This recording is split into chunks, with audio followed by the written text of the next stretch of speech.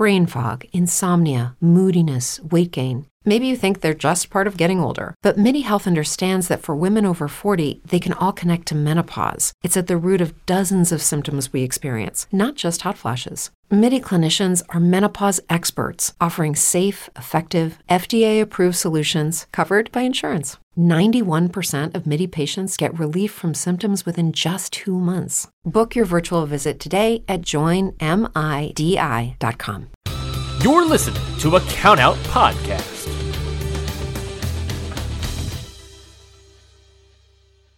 Once again, Let's get into it. I'm streaming, I'm recording, everything's sending out the data. Restream's access to your Facebook account will expire soon. Don't know what that means. I'll look into that after the show. But we're streaming, we're going, we're beautiful, we're going, and let's get the show on the road as it always is. Ring Post Radio Nights, baby. Let's get into it.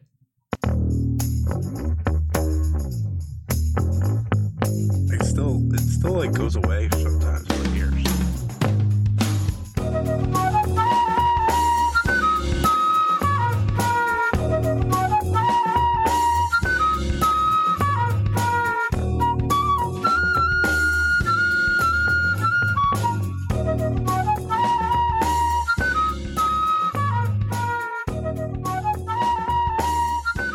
Hello, everybody. Welcome to Ring Post Radio Nights.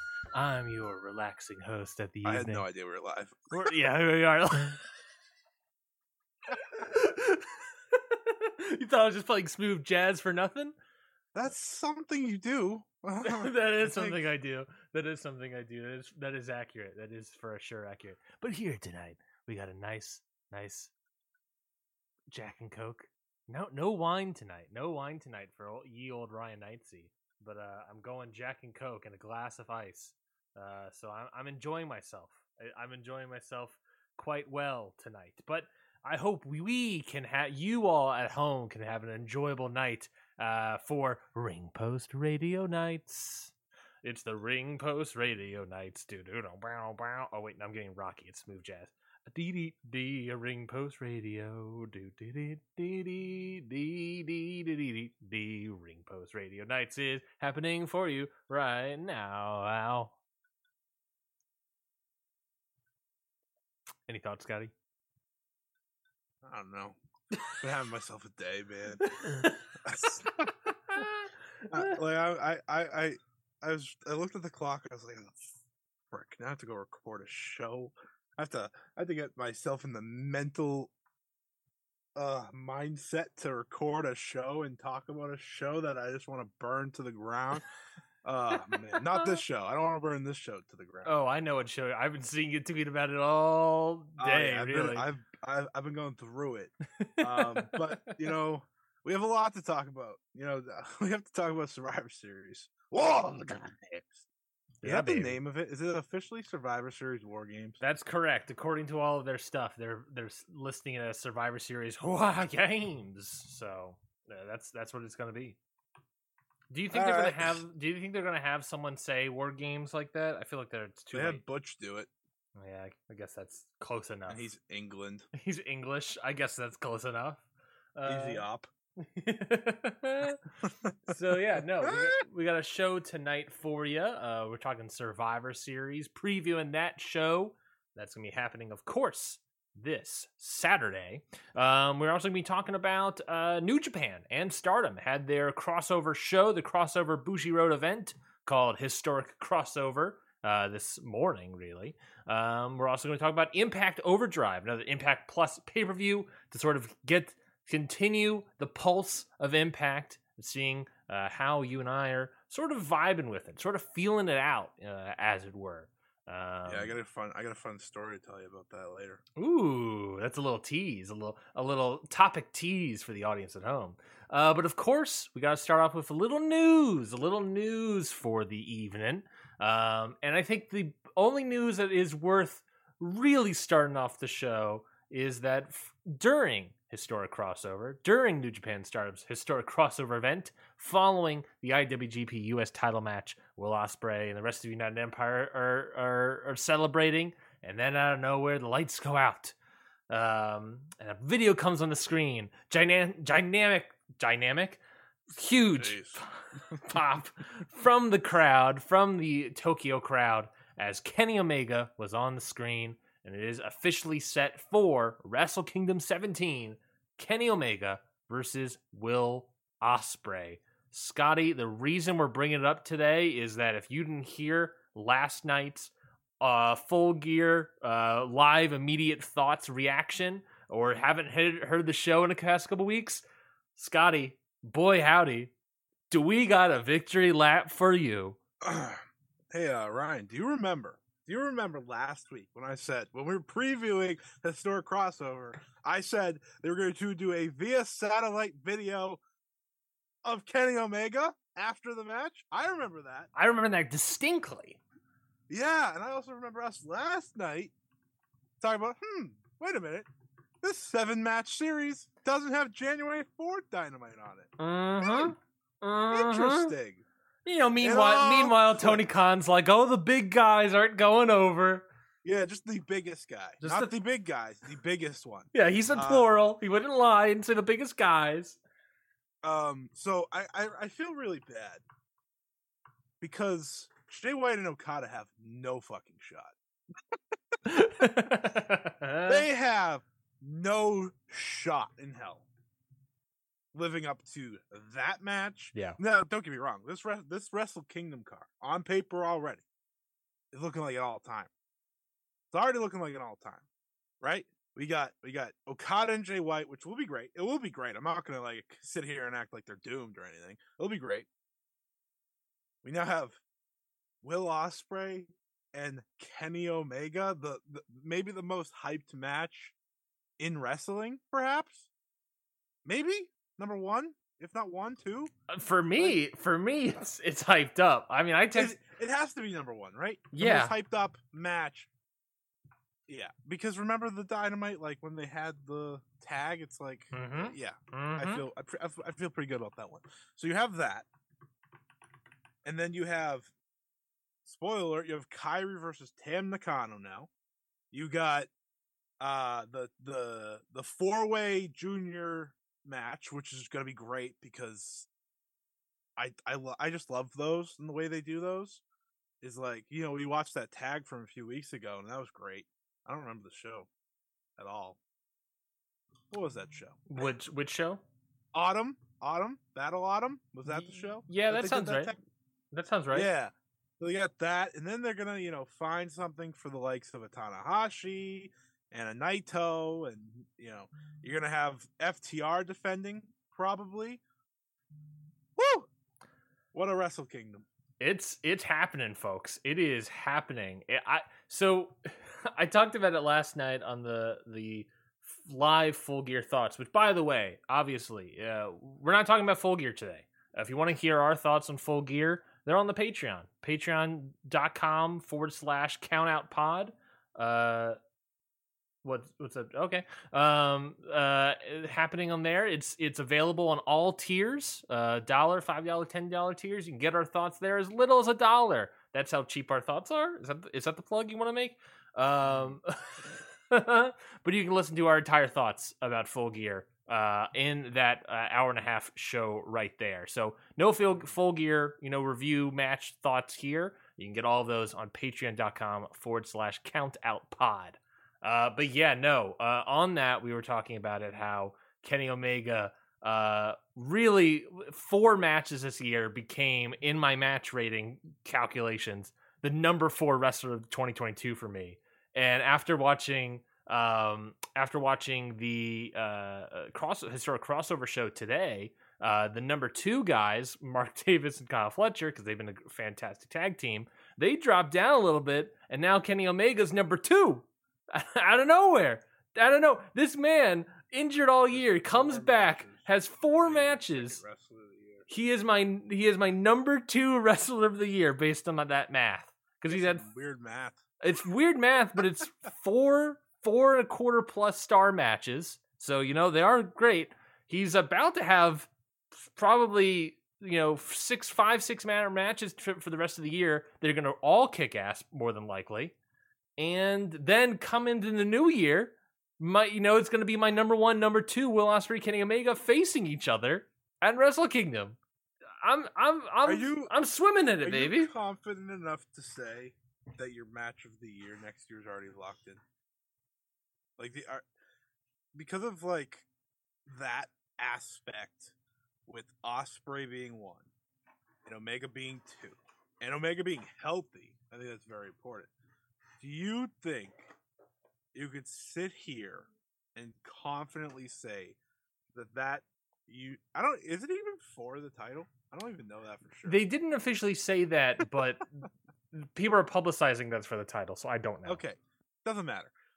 Could you sit here and tell me that Kenny Omega versus Will Ospreay at Wrestle Kingdom will be your match of the year? Because it feels like, by the sound of your excitement, by the sound of the way you're talking this up, you feel pretty confident it will be your match of the year.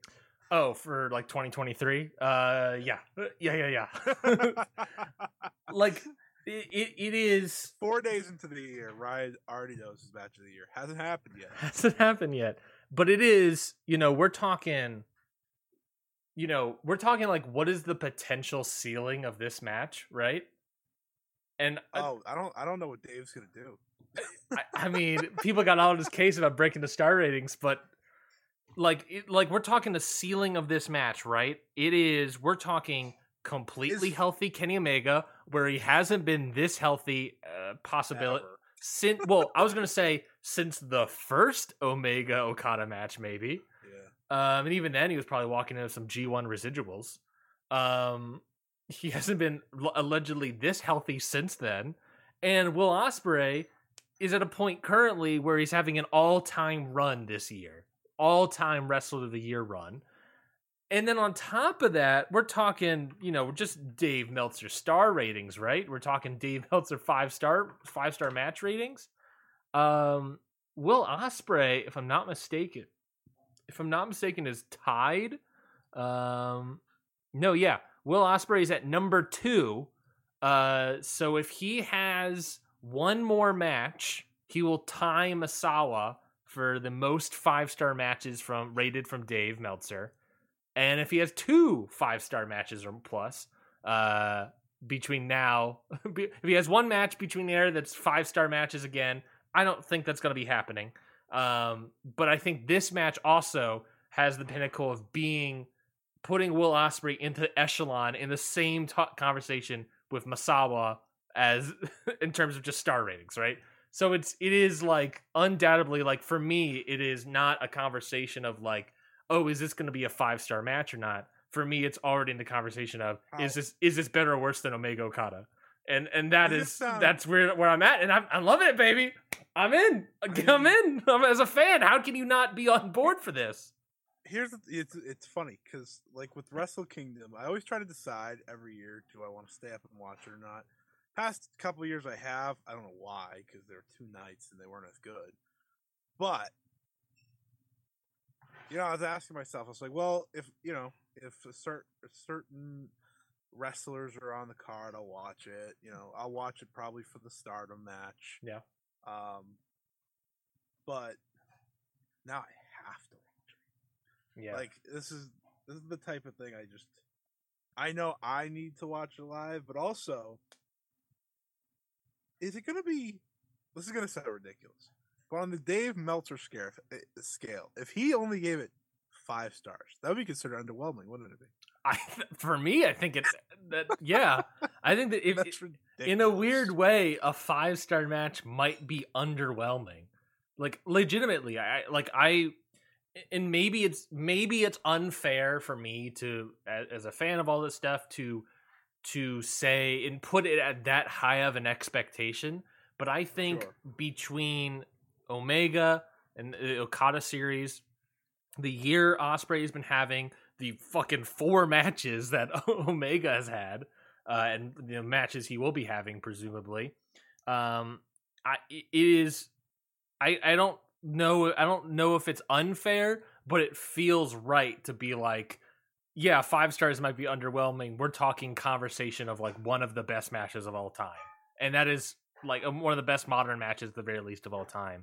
And that is that is like the ceiling for this match. And that is, maybe that's not the bar I should be hitting, but that is ultimately the ceiling of this match, of putting currently two of the best wrestlers in the world, arguably two of the best wrestlers in the world right now, in a match together. I mean, how can you not? And we already know they have chemistry too. How can you not be on board, ready for a 35-minute all-time epic classic? You know? Yeah, I know. I mean, I think Kenny Omega's like maybe the most creative wrestler I've ever seen. And that's kind of, so I was thinking about this last night, and you know, we reviewed a whole show, so I didn't really talk about this mostly because I was exhausted. But this match, or not this match, this version of Kenny, right? Yeah. You can see the differences between his last like 2 years before coming back from injury, yes, and this version, yeah, because he had to lean on his staples so heavily then. Like, he had to lean on the V triggers almost an exceeding amount of the time, right? Because it was something easier for him to do. He had to lean on all those staples rather than getting more creative because his body was broken down. And also use tag team wrestling as a way to hide the broken body a little bit, right? Exactly. I watch him, you know, in these trios matches. I'm like, this dude is a completely different man. Yeah. This is ridiculous. And he was great. Don't get me wrong, he was great. I'm not actually as high on his world title reign as people. Which is like, I think me saying he still had a great reign. It's just like, you didn't get that Kenny Omega. Correct. That makes sense.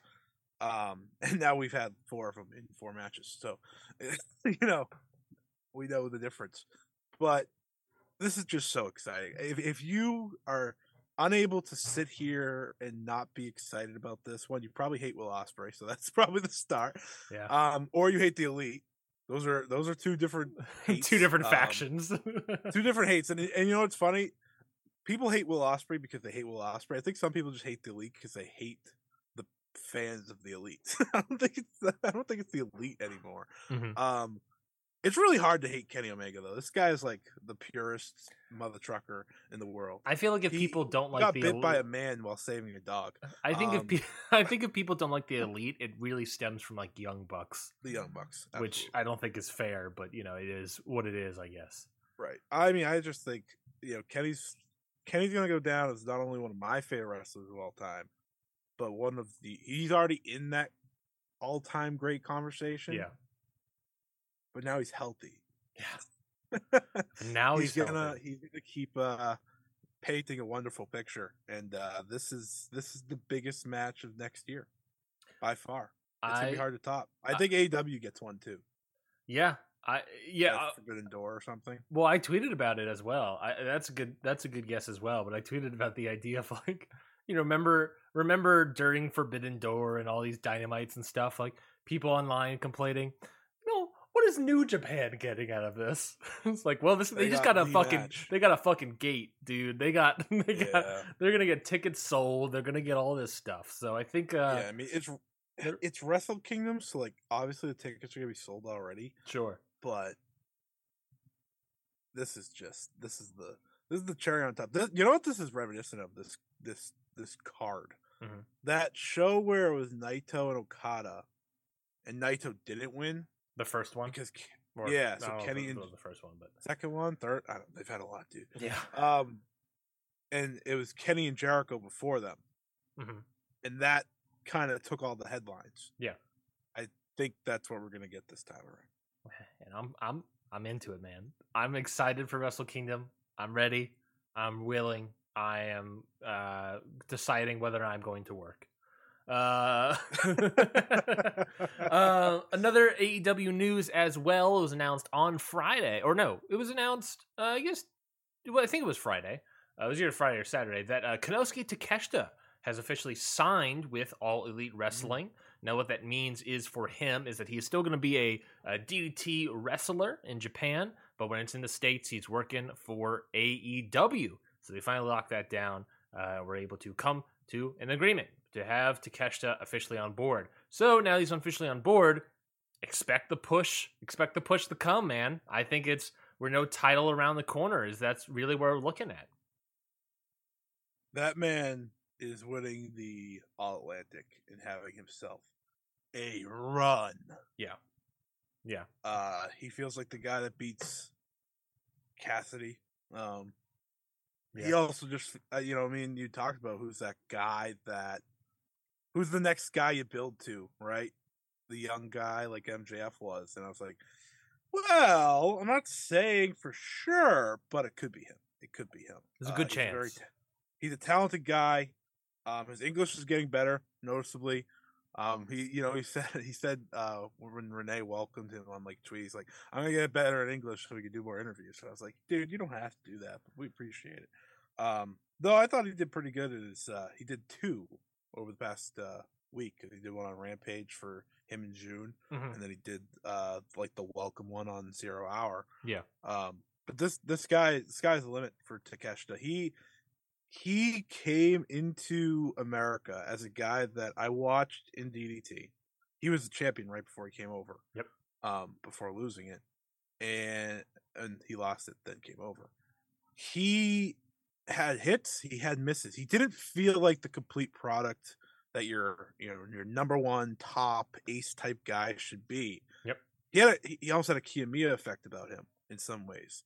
Not like Muto syndrome, but he just couldn't click it. Sure. Came to America, oh my god, he clicked instantly. Yeah. And he's been a different wrestler since. So I think there is something to say about him just coming here and getting work in with so many different types of opponents rather than staying in just the small ecosystem that was DDT. And sky's the limit. I can't wait to see where he goes. Him and Kenny Omega are going to have one hell of a match because those two have a long history together. Yeah. I think Takeshita's first ever title win. It was him and Tetsuya Endo or not first ever title win, but his first big one was him and Tetsuya Endo against the Golden Lovers. So there's plenty of history there. And that's when Takeshita was small and like scrawny. As the tag team champions is what you're saying. Yeah, yes. Yeah, I'm looking that up right now. It was beating the Golden Lovers, Omega and Ibushi. And that's how Takeshita came over the first time too, remember? When they did the few dark shows. Mm-hmm. So, yeah, that's happening. Yeah, no, I think Takeshita's a great move, a great pickup. That's someone we've already talked about that, last year or earlier this year. It feels like last year, but it's early this year. Takeshita has just been really showcasing himself well on television and to the American audience, and everyone has been loving him and wanting to see more out of him. This is how we're going to see more out of him in AEW, and I'm excited to see what will come of this. I think you're right. I think an All-Atlantic title is in his future. I think that's a good idea, or at least it's a reign I would like to see. I think he is a guy that, on the Full Gear review, we talked about a lot of journeys and destinations in terms of title pictures, or not journeys, but is the end, the destination of the journey. Yeah, no journey, destination. But I think he is a guy that the title reign is definitely like part of the journey, and that destination of eventually being a world title person, I think is totally possible for him. And yeah, I do think, he will have to, have better English at the very least, just because of how promo heavy this company is, especially at the top of the card. That's just, how American wrestling is for us over here. And so I would love for him to do that. Worst case scenario, you just slap a manager on him and then you can sell him that way. But I think ultimately, Takeshita is going to be sky's the limit. I think currently for Takeshita, I think ultimately sky's the limit for Takeshita. So I'm excited to see where we're going with this guy, what's to come from it. Other bits of news. They made some really good signings. Yes. Recently. So him, Bandito. The two of them wrestling? Renee. Yeah, that's the tweet that... The three of them wrestling? That's the tweet that keeps coming back to me. People keep commenting. So I tweeted that out. I don't remember when I tweeted that out. It was like a week ago, maybe? The Bandito Konosuke thing? Yeah. It was like a month and a half ago now. Oh, dang. Yeah. but people keep bringing it up, so it feels like it was yesterday.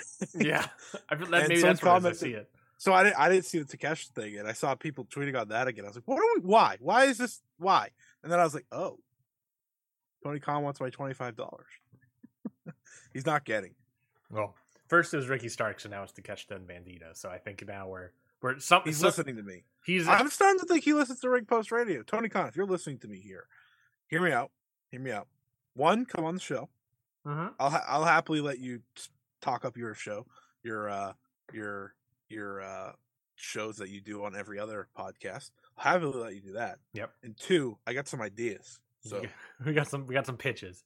I'm gonna ask him what his Wrestling Observer Hall of Fame ballot was, and if CM Punk was on it still. I think that's a good question. I think that's a good question to ask him. I think he can answer that one. I think he can answer that one. That one screams to me, absolutely. Yeah, why wouldn't he be? Yeah. Well, I can give you a few reasons. That's why I'm specifically adding the word "still." But yeah, let's talk about the new other news bits. Was trademark news. You know, trademark news not necessarily means anything too much, but the one that piqued. Huh, that's fun. The one that piqued a lot of interest was a company called Solnado Inc. Filed the following trademarks November 10th. Mercedes Monet, Money Talks, Bank Money, MONE apostrophe, and Statement Maker. All for wrestling-based trademarks. So, the belief is that this Solnado company is Vernado or Mercedes Vernado, I believe her last name is. And maybe some people suggest that maybe the Sol part is Kalisto, Samurai del Sol. That was I saw that tweet floating around as an idea, but that's certainly possible. They're friends. Maybe they're business partners. Who knows? But at the very least, it looks like Sasha Banks, maybe formerly known as Sasha Banks, might be picking up some trademarks. Does that really tell us which way she's leaning in terms of contract status or becoming a free agent or all this stuff? Not necessarily. I think at the very least she is prepping for which way she goes. I think she's creating trademarks in case she wants to go out and do her own thing, or in case she goes back to WWE, she'll just let those trademarks go and she will become Sasha Banks again. Do you have any real thoughts or takes on this trademark filing? No. I probably did it one time, but let's just wait till the new year. That's what she's told us. That's what we know. We've had to wait till January to see if anything happens, whether it be, and I'm waiting until War Games too. Yeah, because that's the other location that may or may not make sense. I think you're talking War Games, but ultimately I think a bigger thing for WB for me would be Royal Rumble there. That's an easy one, a classic. But maybe it's early January. Maybe she's going to hop on some sort of show January 1st, 2nd, 3rd. I don't know, maybe January 4th. I guess we'll find out. Let's move on and talk about Survivor Series War Games. Let's preview War Games happening this Saturday on Peacock, or the WWE Network if you're outside the States. But it is happening this Saturday. There's obviously, I'm going to guess there's going to be more matches announced because there's only currently at time of recording 4 matches announced for Survivor Series. I'm sure not too many more. Not too many more. I would imagine maybe 1, maybe 2. But I think ultimately... I can't tell you what's going on WWE TV to tell you if we're getting any more. So we'll find out at the very least. But we have 4 matches announced at times of recording, so we'll go over that right now. I think we'll start off with we'll end with the War Games matches. So we'll start off with this one. AJ Styles versus Finn Balor in a singles match. We brought in Mia Yim into the fold with the club. AJ Styles, Luke Gallows, Carl Anderson. Instead of having some sort of big 8-man tag, we're just doing Styles and Finn Balor on the pay-per-view. So there's going to be Styles, Finn Balor. Obviously, lots of history with them in terms of international wrestling, but at least with the club. But I think here, I don't know. You would think here that this finally could be the end of the club versus Judgment Day. It feels like this has been happening for a while now. With the two leaders finally going at it, but I guess we will find out. What do you think about Finn Balor versus AJ Styles? About 3, 4, 5 years ago, I'd be pretty hyped. Here in 2022, a lot of me couldn't care. Nothing excites me about AJ Styles in 2022. Yeah. At all. Haven't seen AJ Styles have a great match in years. Haven't seen Finn have a great match since NXT, maybe. His second run? Yeah, probably. Yeah, definitely. His Kyle matches. Mm-hmm. His match with Kyle. Yeah, I think the OC stinks. I think Judgment Day is awful. Really, really can't wait for all that interference and stuff on the outside to ruin this match. You got Mia Yim there to even it up a little bit. Well, her and Rhea are in War Games. That's true. So they might not even be there. It might not even be a matter to bring Mia Yim at all. We might just have to see Dominic instead. So, torture. Yeah.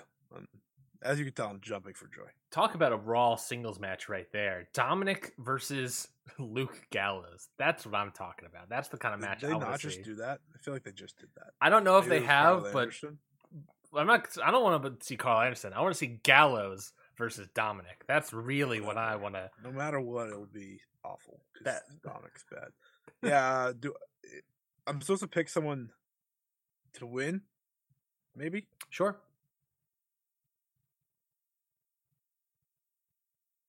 Thinking and they just to clarify, they have not done Doc Gallows versus Dominic Mysterio, so that's money on the table. I'll pick AJ, I guess. I think now that the women are out of the picture, since Rhea Ripley was really the one causing a lot of the issues, I think you're right that AJ Styles will get the win, and this might be the ending of the Judgment Day feud. I doubt it. We'll still have to do an 8-person tag at day one. The pay-per-view that doesn't exist anymore. All right, they got rid of that. I think it's now a house show. A slap in the face. So is this the last pay-per-view until Royal Rumble? Correct. At the time of recording, unless they randomly add something, which won't be happening, this is the last pay-per-view until now in late January. Wow. Yeah, nothing. Like a blessing in disguise. Oh, well, they have Deadline. Well, yeah, but that's more NXT. So unless they really load that up, which they won't, they could. Well, I wouldn't be. They have the crazy ass matches on them. Yeah, like Mandy Rose versus Iron Survival Challenge. The Iron Soul Survivor or something like that. Because it's a multi-person match. I'm always in for terrible stip matches that are going to be an absolute mess. I'm always in for it. There's 2 of them on the show, so tough. If it was only one, it would probably be really enjoyable. But now that there's 2, the first one will be fun. The second one will be like, all right, this is bad. I feel like if you're going to try out stipulation matches, you just do the one and see if it works. Don't do 2 and waste up probably 2 hours, an hour of your pay-per-view time. 25 minutes, right? Oh, yeah, there's a time limit. You're right. There is a time limit. Yeah. But yeah, still, you're talking like an hour, the 5 minutes of entrances and stuff. You're talking an hour of your pay-per-view time with a match that you don't even know will work in the room. I do think you should try matches in NXT, and then if they work. Completely agree. I think NXT is a good spot to invent match types. Match. Yes. It's kind of like how baseball does trials in minor league baseball. Mm-hmm. They'll just be like, yeah, we don't know if this is going to work, so we're just going to stick you guys with this. Let me know how it goes. Yeah. And I think it's smart. Yeah, I think it's a good idea. Do I think this match stipulation is a good idea? Not it's just King of the Mountain without the ladder. Yeah. So we'll see. Maybe that's a better idea. Slightly tempting. Which, yeah, I think honestly that might be a better version of King of the Mountain, but we'll find out, I guess. But that's Deadline. We'll talk about that down the road. But right now we're going to talk about the singles match for the WWE SmackDown Women's Championship. Scotty, I know for a fact you're excited for this. It was during a SmackDown show where Shotzi won a 6-pack challenge to earn a women's title shot, and she's getting it. So it's going to be Shotzi versus Ronda Rousey at the pay-per-view. Give me that Excitro meter. I want to hear, Scotty, how excited you are for this match. You should have seen my face when I saw this, and I was like, "Oh, wait a minute, I'm going to be at that show." Yes, you are at the show live. You will be at Survivor Series. Yeah, I'll have my full thoughts the next day. Well, how about that? Bringing in the hype or the sadness or whatever. Actually, I think the War Games, at least one of them, will be good. So that's hope. This won't. This is going to be awful. This is a train wreck waiting to happen. I gave Ronda Rousey versus Liv Morgan a dud the last time they wrestled, whatever that is. Yeah. I'm very prepared to do the same here. Though if they were smart, they just have Ronda win in like 10 seconds. Just no offense to Shotzi, but like let's stop acting here. Yeah, I'm surprised they haven't put Shotzi in some sort of tag team situation. The women's division is so bad on SmackDown. I was looking at this the other day because I saw someone tweet this out, and I obviously don't pay attention, so I don't know the difference. But just play the game with me here. We don't have that much to go over, so you can play the game. So this is the Raw women's division first. I'll do that one. So Alexa Bliss, Asuka, Bayley, Becky Lynch, Bianca Belair, Candice LeRae, Carmella, Dakota Kai, Dana Brooke, Doudrop, Io Sky, Mia Yim, Nikki Cross, Rhea Ripley, and Tamina. I didn't say Bianca Belair, but she's also on there, obviously. Yeah, it's pretty good. There, that's pretty good. A good mixture of a roster. You got some highs, you got some lows, upper card, mid card, lower card people. It's a good roster. A lot of the bright spots from when NXT's women's division was really good. With Rhea, Io, Dakota, Bianca, Candice, Bianca, like that's pretty much your main core anyways. This is the SmackDown. You're right. He does. The Raw is NXT's women's roster from a couple years ago. Yeah. The SmackDown roster is a absolute train wreck. Aaliyah, B-Fab, Charlotte Flair, who is MIA. Yep. Emma, Lacey Evans, Liv Morgan. It says Naomi, but no. But we all know the truth. Natalia. Okay. Sorry, I forgot. Maxine Dupree. I don't know if she wrestles, but she is on here. I don't think she does. Ronda Rousey. Sarah Logan. Oh, God. It says Sasha Banks. We know that's not true. Scarlett. Shayna Baszler. Shotzi. Sonya Deville. Xia Li. And Zelina Vega. You know, when Triple H was bringing back all of these wrestlers to WWE, especially all these female talent wrestlers to WWE, he could have decided to move any of them to SmackDown. He could have been like, yeah, we'll have Mia Yim on SmackDown, we'll have Candice on SmackDown, and then we'll do that. They could have done that. And instead, he just loaded up Raw, a classic Vince McMahon move, loaded up Raw, and SmackDown gets whatever's left that he doesn't know what to do with. And by the way, he does know what to do with, because I've also seen a tweet that really went into the idea of every single person that has had a challenge to Ronda Rousey or Liv Morgan in the past several months has won a 6-pack challenge on SmackDown for like the past 4 challenges. It is not just a bad roster of a lot of not stars. Like Ronda's really the biggest star, but she is not currently at all. She's just another person on the roster here. Not only do you have no stars, but none of them are that great at wrestlers. You also have booking malpractice of lack of creativity up and down this roster, because you're just booking 6-pack challenges over and over again. Sorry, I forgot Raquel Rodriguez. I'm so sorry. How dare you? But it's bad. It's really bad. And what's funny is that SmackDown is usually the better show.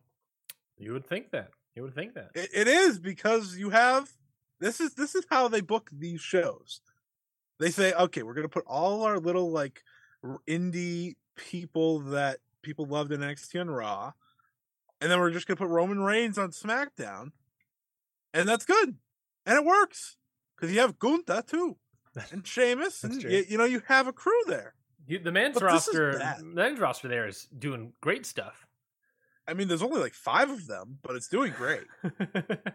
That's the problem. There's like SmackDown has a really bad roster. Yeah, but they have Roman Reigns. Yeah, so they fight around it a little bit. Also, but it would be a better roster. It would also be a better roster if it was well booked, and the women's roster in SmackDown is just not well booked. Oh, it's terrible. You're doing the same Bray stuff over picture, again. By the way, is still the Fiend. Great. On WWE.com. Great. So just wanted to say that. We can move on. Done talking about the roster. It is booking lack of creativity for the women's roster, and it's very tough to see that. It's a lack of talent as well. That's true. That might be true. I can't sit here and lie. We'll move right into the women's War Games match. Speaking of the rest of the women's roster, the Raw women's roster. It's good. Yep. Yeah. You want to talk about how good the Raw women's roster? We got the women's War Games match. Bianca Belair, Alexa Bliss, Asuka, Mia Yim, and TBD. You don't know who that TBD is going to be. Versus, it would be funny for Sasha Banks. Sasha Banks adding her to the Raw roster. The worst idea. Versus Bayley, Dakota Kai, Io Sky, Nikki Cross, and Rhea Ripley. Who do you think to the TBD is going to be, and what are your thoughts on this match? The TBD, I don't think it's actually going to be Sasha.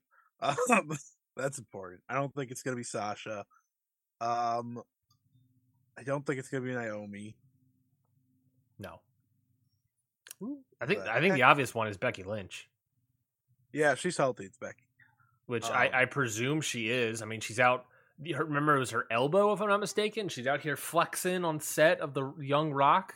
I think she's might be good. She's just coming back from New Zealand. That. You never know. I don't know when she recorded that. Well, she's. I guess that's true. She will be posting late videos, but I believe it's happening. This filming now. It's got to be Becky. Who else is going to be?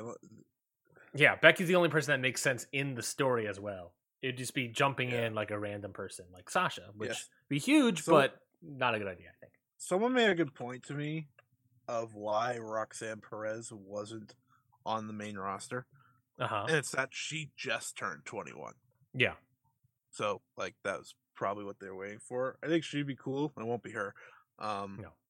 If I learned anything from watching that spin the wheel, make the deal match, where it was a violent, showcase of brutality, Roxanne does not have a violent bone in her body, so I don't think a War Games match would be a good showcase for talent like that.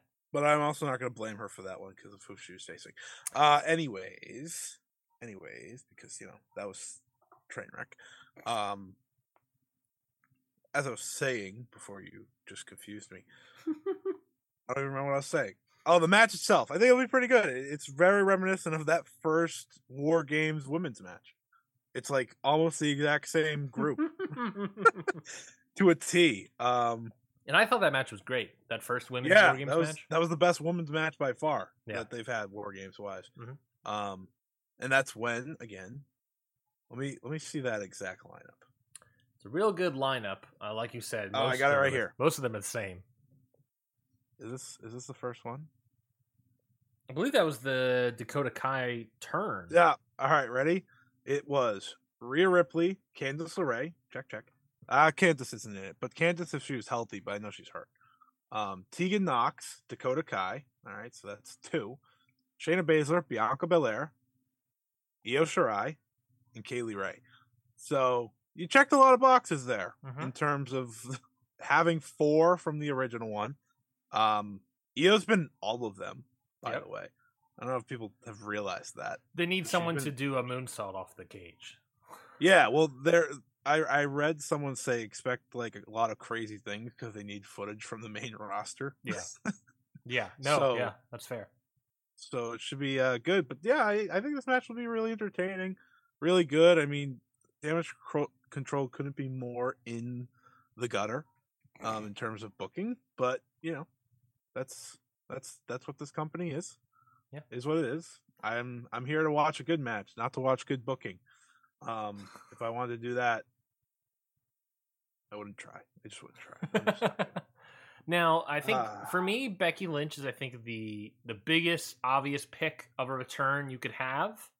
That would really get the Boston crowd, really get the Scotty Edwards crowd off their feet to have Becky Lynch return. I want to be on their feet. Why would you want me off my feet? I want you to fall over in excitement. No, I think Becky Lynch is an obvious good pick. If you want to go a deep cut, I think Tegan Nox could be fun.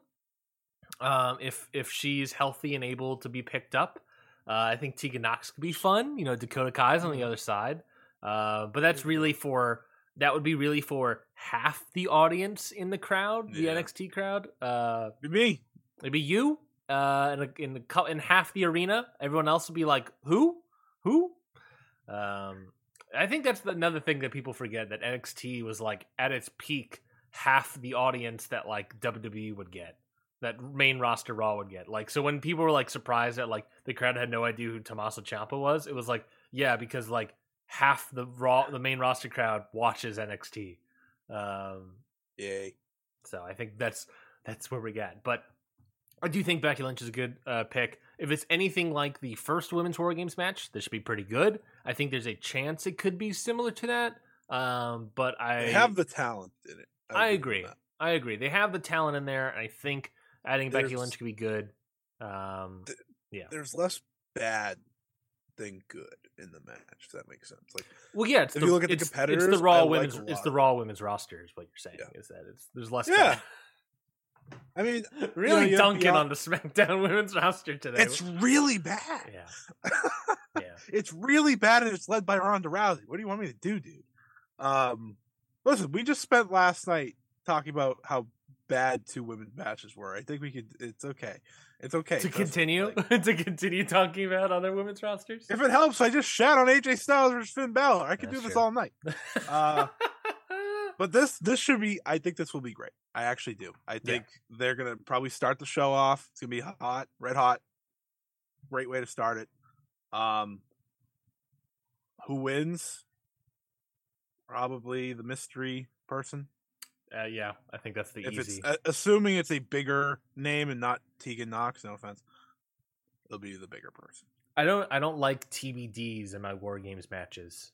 By the way, I'm not a fan. It was great the last time. Yeah, because it was Kevin Owens last time? Yeah. I don't like it because like the psychology of it is off for me. Like, the idea of the heels having the advantage is always what you want in a War Games match. And they'll have it, probably, if they what's the match they're doing to They're doing that? Rhea Ripley versus Mia Yim, I believe. I believe that is the match. I just saw it. It's Asuka. Rhea Ripley versus Asuka, and then for the rematch, and then for the men's advantage match, it's the Usos versus Sheamus. Yeah, that might kick ass. I'm not gonna lie. That might kick ass, but also the idea is that the heels, Asuka and Rhea could be pretty good. I agree. I think the idea though is that the heels will have the advantage for War Games, so they have to. They have to for the psychology. The match doesn't work if it's the other way around. It never does. And the reason to that point though, the reason I don't like TBDs is because the idea of now the heels have sort of lost an advantage because they don't know who that TBD is going to be. They can't prepare for that fifth person. So the advantage kind of goes out the window. I live for the surprise, though. But it's WWE. This is American wrestling to a T. Yeah. They love the X. They don't do X. They do TBD vacant. But they love the X. And you know what? I'm gonna say it. Fans love the X too. They love not like a lot of the time. People just like the surprise. Mm-hmm. Yeah, no, I agree. I'm not saying it's a but bad in terms thing, of your understanding, it does make a lot of sense. Yeah, I'm saying I understand why the X is important for WWE, and the X is important because what are you going to do when you run out of pops? But for me, it's just the psychology of it. It's just a little off. Just a little off. Yeah, well, that's why I'm happy the men's match they didn't wait. I agree. Like, Here you go. The men's match looking real fine. We're talking the Bloodline, Roman Reigns, Solo Sikoa, Sami Zayn, the Usos, Jimmy and Jey Usos versus Sheamus, Ridge Holland, Butch, Drew McIntyre, and presumably will officially be a healthy Kevin Owens Yeah, he's in the poster. He's in the poster, but I'm saying like healthier than where he was at. Yeah. I actually watched that segment from SmackDown, and it was really good. Yeah. The like closing segment. They they did Sami Zayn and Butch in the World Cup thing. Mm-hmm. Butch beat Sammy. Then the beatdown goes. Roman comes out. He wasn't out there because of course he wasn't out there. He walks down. It's pretty cool. Because Roman and I give this credit to Roman all the time. He does feel so much bigger than everyone else. So it's like, oh my god. But when that Kevin Owens music hit, you're like, the crowd lost it. They were chanting "Holy shit," and they had to bleep it all out. And I was like, well, that sucks. Yeah, crowd's going off their freaking rails for your damn surprise here, and I can't hear. But they're gonna play to the Sami Zayn, Kevin Owens story. That's gonna be fun to watch. You have a lot of good wrestlers in here again. Sheamus has been off his shit. Yeah. To say the least. You might be excited. You might be excited about Drew McIntyre versus Roman Reigns or whatever. I'm not excited about that anymore. Sheamus versus Roman Reigns. Well, I was gonna say you might be excited about Kevin Owens versus Roman and the prize fighter, but really the match to see is Sheamus versus Roman Reigns. That is, yeah. That's why he's at the head of the poster. Yeah, that's why he should be at the head of the table. Sheamus has done incredible stuff, and I fear that they're going to be... I kind of love the Brawling Brutes. Never thought I'd say that. Me too. I kind of fear that because it's Triple H, he's going to be pushing Kevin over Sheamus. But really, you should be doing Sheamus because the energy he's on right now is unmistakable. It is really, really great. You can really connect to it. He's doing great babyface work. Babyface brute work. Accidentally, almost. Stumbled upon it, and he's been doing great stuff with that. Yeah, and and maybe both title matches. What's that? They're gonna get both title matches out of it. I just hope the Sheamus one's a pay-per-view. Yeah, I think Sheamus would be a solid Royal Rumble. Honestly, I think Sheamus would be a real solid Royal Rumble. We know they can push it off. They can push it off. I think Sheamus is a real good Royal Rumble spot, honestly. Yeah. You can have Kevin go into the Rumble. Ultimately, we probably have an idea of who's going to win that Royal Rumble. The smoking mirrors! I would also say, I would imagine pre The Rock's winning the Royal Rumble. How great would that be if Cody is number one, goes the entire way, and The Rock eliminates him? Yeah, it's just we do like the whole Ric Flair coming in at number 2, lasting the entire time, but we have to swerve you. So instead of Ric Flair winning at number 30, The Rock comes out, tosses Cody Rhodes out of the ring, and then just stands up, and that's that. And people would love it because it's The Rock. That's the one person you could have do that, and it wouldn't have anyone get angry. Yeah, except the True Marks being like, "What the fuck?" All right. No. They need a good Royal Rumble this year after last year's absolute dumpster fire. Yeah, and they have the potential. They have the Cody return. They have the potential Sasha Banks return. They have ideas at the very least, maybe with Sasha Banks. Let's not give them that much credit. I know. The match itself still has to be good. Just because you have a pop and a surprise doesn't mean the match itself is. Rhea Ripley's probably winning the women's one. I think that's a good pick. I think that's a solid pick, based on the year that they've been given her. But we'll get to that when we get there. I think we'll really tell down the road. I think, if anything, we'll get a little bit of maybe seeds dropped in the women's and men's Survivor Series stuff. Maybe it's someone pinning Roman. Won't be. It'll be like Solo or whatever. This would be the perfect time for someone to pin Roman. Just to set Who's up. Pinned Roman? Anyone? Didn't Xavier Woods pin Roman? I think he did in a tag. Yeah. Maybe. Shout out Xavier Woods. But right, this would be the perfect time. It's a non-title multi-man stuff. This would be the perfect time for a Sheamus to pin Roman Reigns to set up a Roman Royal Rumble match or something. But we'll find out. I guess. I think we'll get a little. Won't get my hopes up. A little bit. We'll get a little teases maybe, but we'll find out more this Saturday on Peacock. Hey, good sell. Yes, thank you. I get $2 every time someone signs up for Peacock. I'm not making a lot of money. Also happening that happened today. Let's talk about New Japan and Stardom's historic crossover, at their historic X-Over show. This was the Bushiroad pitch of, hey, New Japan fans, hey, international fans, we got a great product in Stardom over here. We really want you to check it out. And this is our plea to you all to check out Stardom. So with that in mind, do you think the historic crossover show really lived up to that idea? Do you think this show really sold Stardom to the New Japan fan base, and more importantly, that international fan base? I don't know how it couldn't have, because Stardom was far and away the best part of this show in terms of match quality, in terms of effort, in terms of care. And I understand I'm the Stardom guy, so it's going to come off as but it was clear to me. I felt, unless you were watching something different than I was, it felt evident from the very beginning how this show was going to go.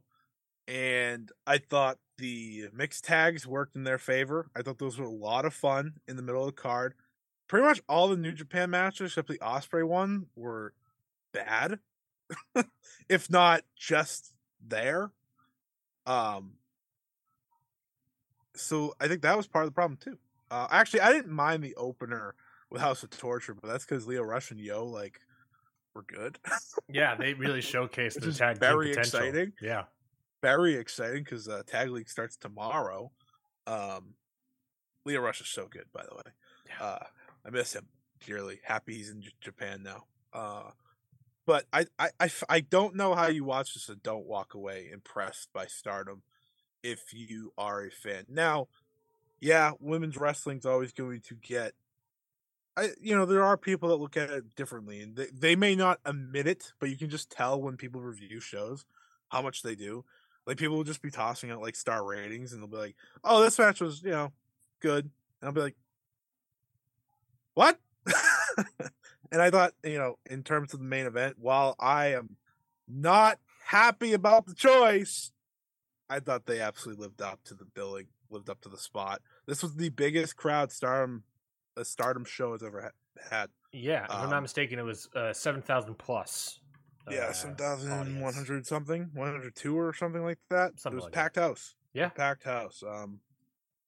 It beat the Yuzuki Aikawa retirement show, which was about 5,500 in Sumo Hall, maybe. I don't know.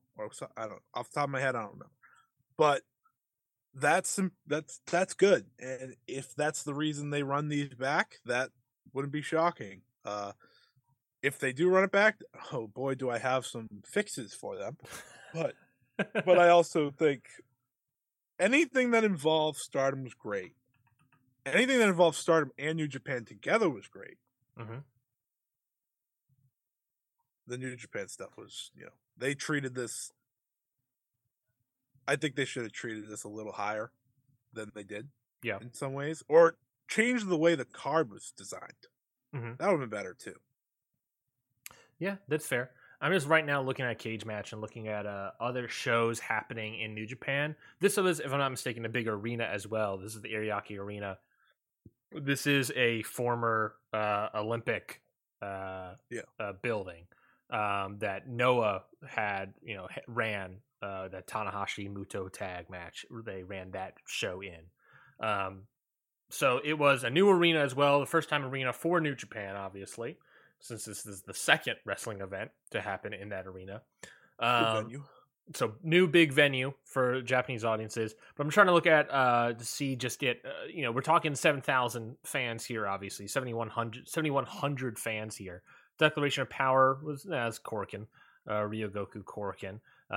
Best of Super Juniors finals. That was in Budokan Hall, 3,500 people. To also be fair, I think this show had less of a. I don't know if it had less of a COVID restriction. I shouldn't say that. I don't know for certain. I never know the restrictions anymore. Budokan for the anniversary event earlier this year was a 3,000 person gate. Compared to ye old Wrestle Kingdom, Tokyo Dome. Ready for this? Tokyo Dome Night 2, main event, of course, was Kazuchika Okada versus Will Ospreay. According to the cage match, 6,300 fans in attendance. So what you're saying is, what I knew already is that Mayu Iwatani's a bigger draw. All right, cool. Sounds good. To be fair, that was the Night 2. Usually January 4th is the bigger one, which it was. It was 12,000. So, there is that. But, it's just looking at this, I don't know if it was impressive. It might have been, don't quote me on this, I have to do a lot more research, but it might have been the second biggest gate for New Japan this year. Don't quote me on this, but might have been. There's interest. Stardom fans showed up. There's interest. Stardom fans showed up. The Stardom roster showed up. Like you said, Saeed got screwed. Yeah. Which we'll get to, but yeah, I do think overall the show was good. As much, and part of me is complaining because I was so tired when I had to see LIJ stroll out there against Gideon Gray, and I was like, "This is ridiculous. Why is this happening now? Why did this not happen at the beginning of the show?" Yeah, because the mixed tags were so much fun, and so interesting, and then you hit me with these two things. I'm like, "Come on, man."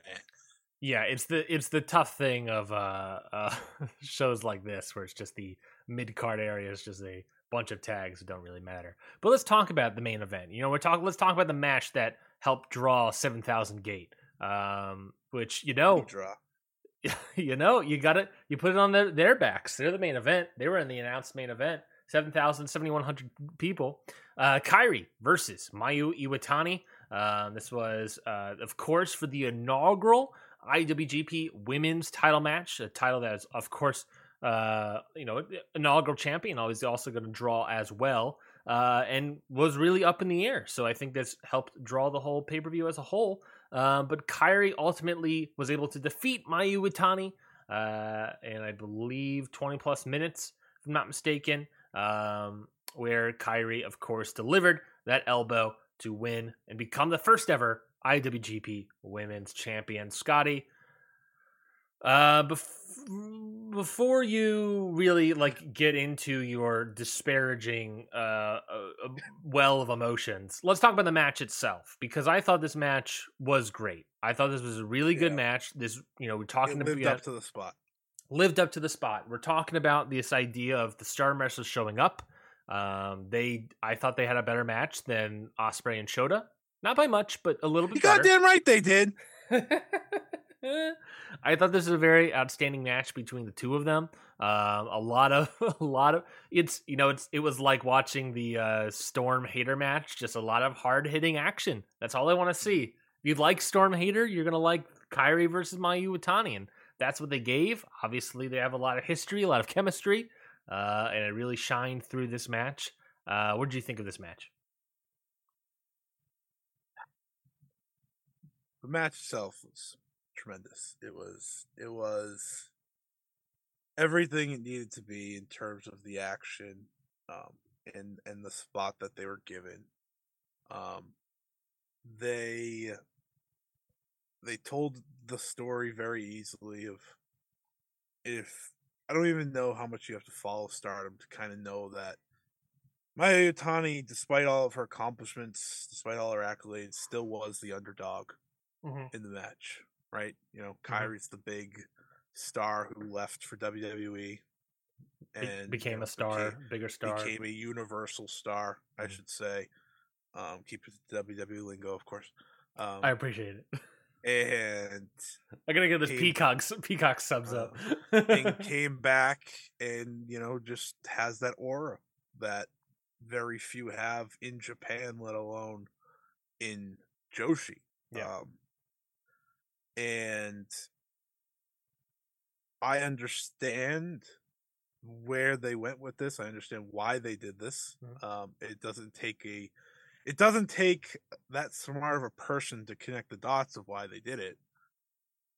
but with the history and with the purpose of the title and what they were trying to do with it, it's hard to not still be upset.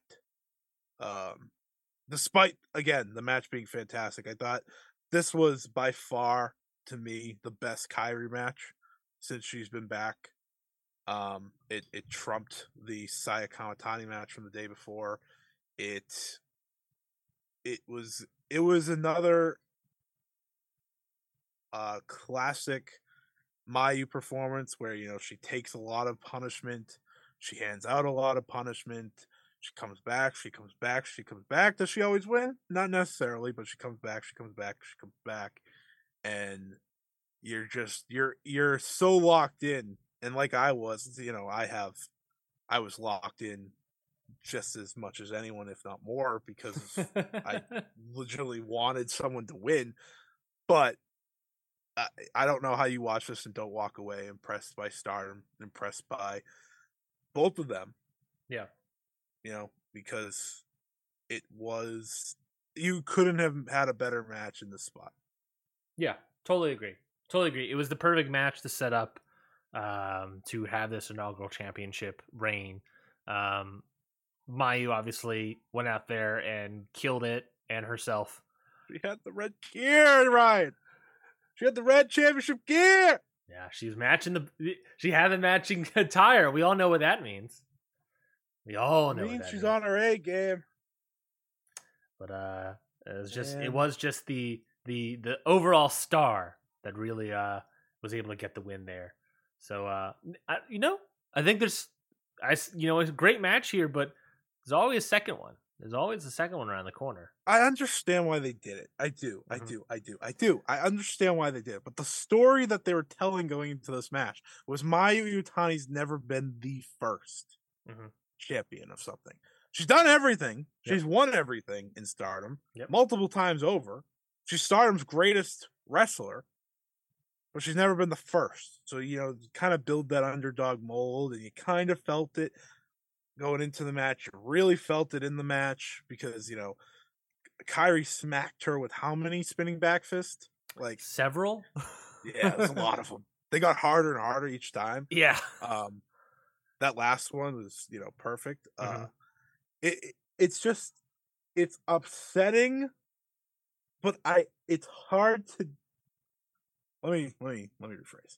It's upsetting for me as a fan because she deserved that accolade.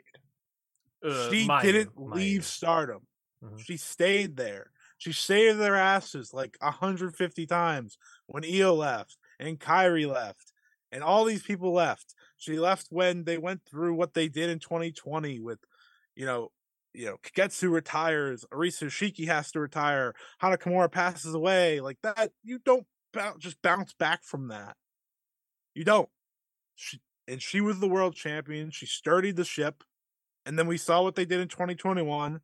We've seen what they've done in 2022. They keep, you know, they're a rocket that just keeps flying and flying. And guess what? This show overall was really a credit to all that growth that they've had. It doesn't happen without the past 2 years and what they've done. It's just upsetting because she's earned it. She deserved it. But, you know, Kairi is the star. Kairi is the international star, the bigger international star. I'm not saying Mayu's known internationally. It's just Kairi has that WWE fame. I can't sit here and deny that. And you know, I always thought it should have been Mayu because of how much she has meant to Stardom. But you know, once Kairi was put in this tournament, it was hard to think that they wouldn't go with her. Yeah, it was. When Kairi came in and a couple months later we hear about the IWGP Women's title, you're like, all right, I think we can see the writing on the wall here. And I think they did, you know, to that point, though, you saw the writing on the wall there. And, you know, obviously you're more biased towards Mayu in this spot, but they did a great story and a great showcasing and made it very believable that maybe it actually could be Mayu. I think they did a great job of selling. When we started saying the match stuff, I was saying that, you know, it kind of could have been anybody. They did a great job really showcasing this idea that maybe it could be Mayu. Maybe Mayu is the person that's going to win this title. Coming out with the red gear, another tease of really selling this idea that no, it actually might not be Kairi. And I think that booking, that well written booking from Rossi, that well worked booking there, the constant work in this match, I think did a really great job of selling that it actually could be Mayu, and there's not a foregone conclusion that Kairi was the winner. Yes, Kairi eventually won, but I think they did an outstanding job really selling that it might actually not be her. Yeah, I mean, it's hard for me not to just sit here and be like, well, a lot of this feels like Bushiroad had some say in it. Which, the entire Bushiroad pay-per-view, basically. Yeah, I know. Angers me a little more, but it's okay. Now Mayu doesn't have to be stuck on New Japan cards. But now she gave her SWA title as well as part of the booking. I know. That's what sucks. It's like, gotta give up her title. I did all this, and now she's kind of like gotta find her way again. And it's okay. It's okay. We weren't going to talk about Gold Rush, but I'll just give the idea here since, like, Stardom Dream Queendom is going to be another show of the year candidate. We're on our way. Yeah. Someone told me that I guess they're doing Kairi and Utami there. Not for the title. Not for the title, because the title's first defense is at Wrestle Kingdom. Yeah. Against Tam. Yeah. Which they hinted at earlier in the night. I don't know how many people caught that because so many people were so shocked when she showed up. Mm-hmm. I was like, Tai Chi literally told her to go get the belt, and she said, "Oh, okay, yeah, I'll go get the belt." So whatever. But yeah, it sounds like that might be the match for Dream Queendom. Just tossing that on there, first time ever. Which, oh boy, howdy, as Ryan likes to say. But yeah, that Dream Queendom card, that's the final entry into the show of the years and the match of the years and all that conversation. And right now we are set with Shuri and Julia as your main event. We are also now set with the first WWGP title match with, Kairi and Tam on that Wrestle Kingdom show. Mm-hmm.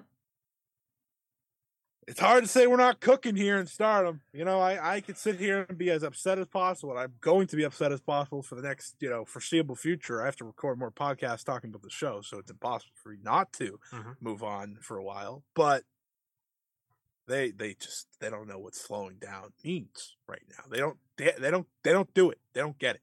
They just keep going. Yeah, I mean, it's been a great year for Stardom, and it's been, like I said, also been well booked as well. This Mayu stuff is well booked. You have to think that maybe the guy booking it is a Hall of Fame candidate. I don't know. Maybe that's a conversation another day.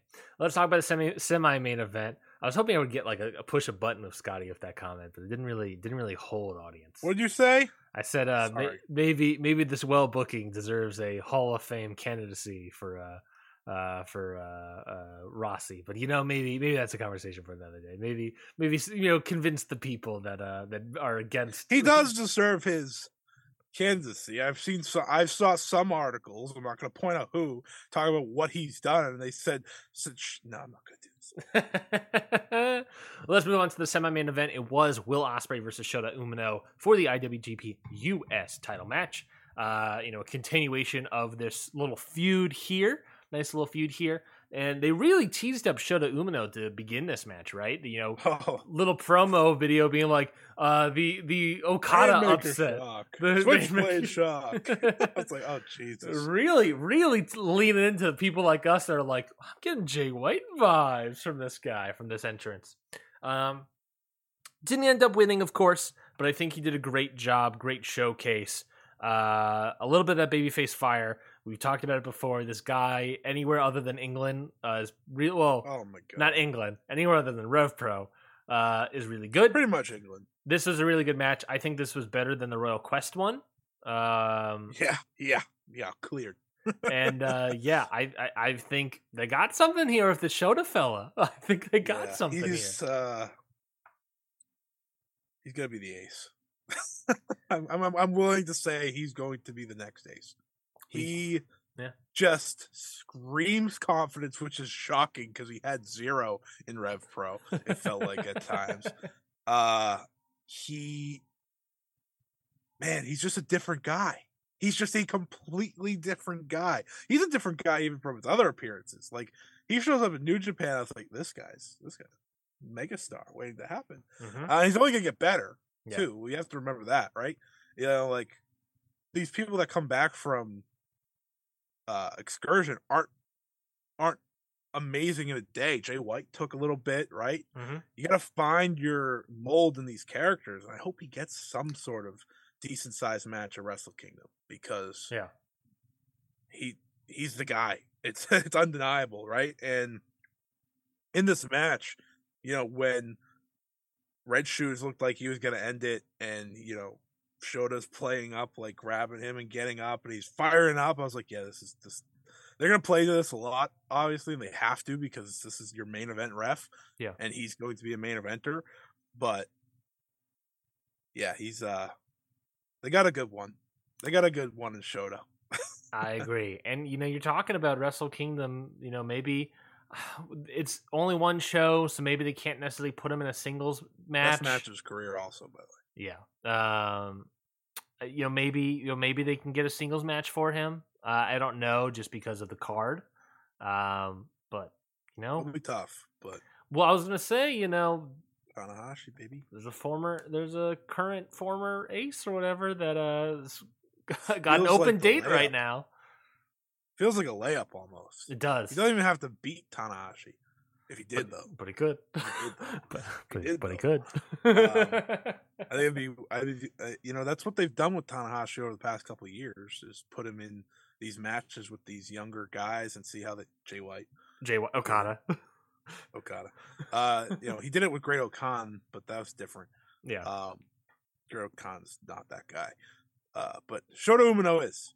And I hope he gets a showcase match. Him and Ren Narita getting showcase matches in some form on this show is a great thing. I forgot that match is also set for that. Oh my god, that card's insane. But yeah, it's this guy's it. That Will Ospreay guy is pretty good too. They got some pillars. Now, don't they? Ospreay's so young.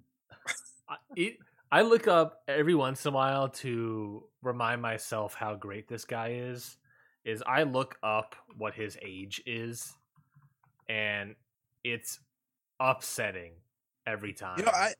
It's funny with Ospreay. I didn't agree that he was the best during his a few years ago. 2019. Yeah, I thought he still had pieces to put together. Yeah, he put every freaking piece together. Yeah, and then some. He's doing things that, it's impressive. 29 years old. There's young lions. He hasn't hit his prime. There's young lions older than him. Yeah, isn't Yu Uemura like that age? Yeah, I think Yota Tsuji might be older. I think Yota Tsuji's 30 something. Yeah, which is crazy. That's also why Shota Umino is your next ace. By the way, all these guys are already 30. Shota's 24, 25. Yeah, he's a great talent that's super young that you can easily. Him and Narita are the guys. Yeah. I can't wait, baby. Can we talk the mixed tags last? Can we just go over the rest of the crud first? Sure, we can do that. Those felt like the fun matches to finish off with. Fair enough. Kazuchika Okada, Toriano, and Great Muta defeated Aaron Henare, Great O'Khan, and Jeff Cobb. The article from Wrestling Observer I'm reading right now, the first sentence here, I don't know who wrote it, but I guess the person that wrote it was Chick Fritz. Great name. Oh, I love Fritz. They wrote as their opening line, "This was 2022 Muta match, all right." This is a 2022 Muta match for sure. One of my friends were like, "Oh, you must be pumped. You love Muta." I was like, "No, I don't love Muta. I love Muto. Can't stand Muta." That's yeah. Exactly how I feel about it, and I could not care less when this match was happening. I was like, "Wow, they really stuck Okada in this." Yeah, this was. I think the best thing about this match was Jeff Cobb's backstage interview after it. Oh, my favorite part was when it ended. So yeah, that's fair. Did you watch the backstage interview? No, I didn't watch it. Jeff Cobb, of course, got misted during this match. I believe it was during, not after. And backstage, he cuts a promo on Muta while staring the wall behind him because he can't see at all. And he's just turned around like, "How dare you, Muta? I'm gonna get you! God, I can't see anything." Oh, just doing that, for what, a couple minutes or whatever, just really popping the fans at home. If he's popping you, that's all that matters.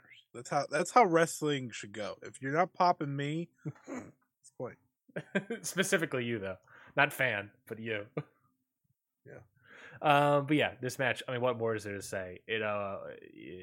Okada was good.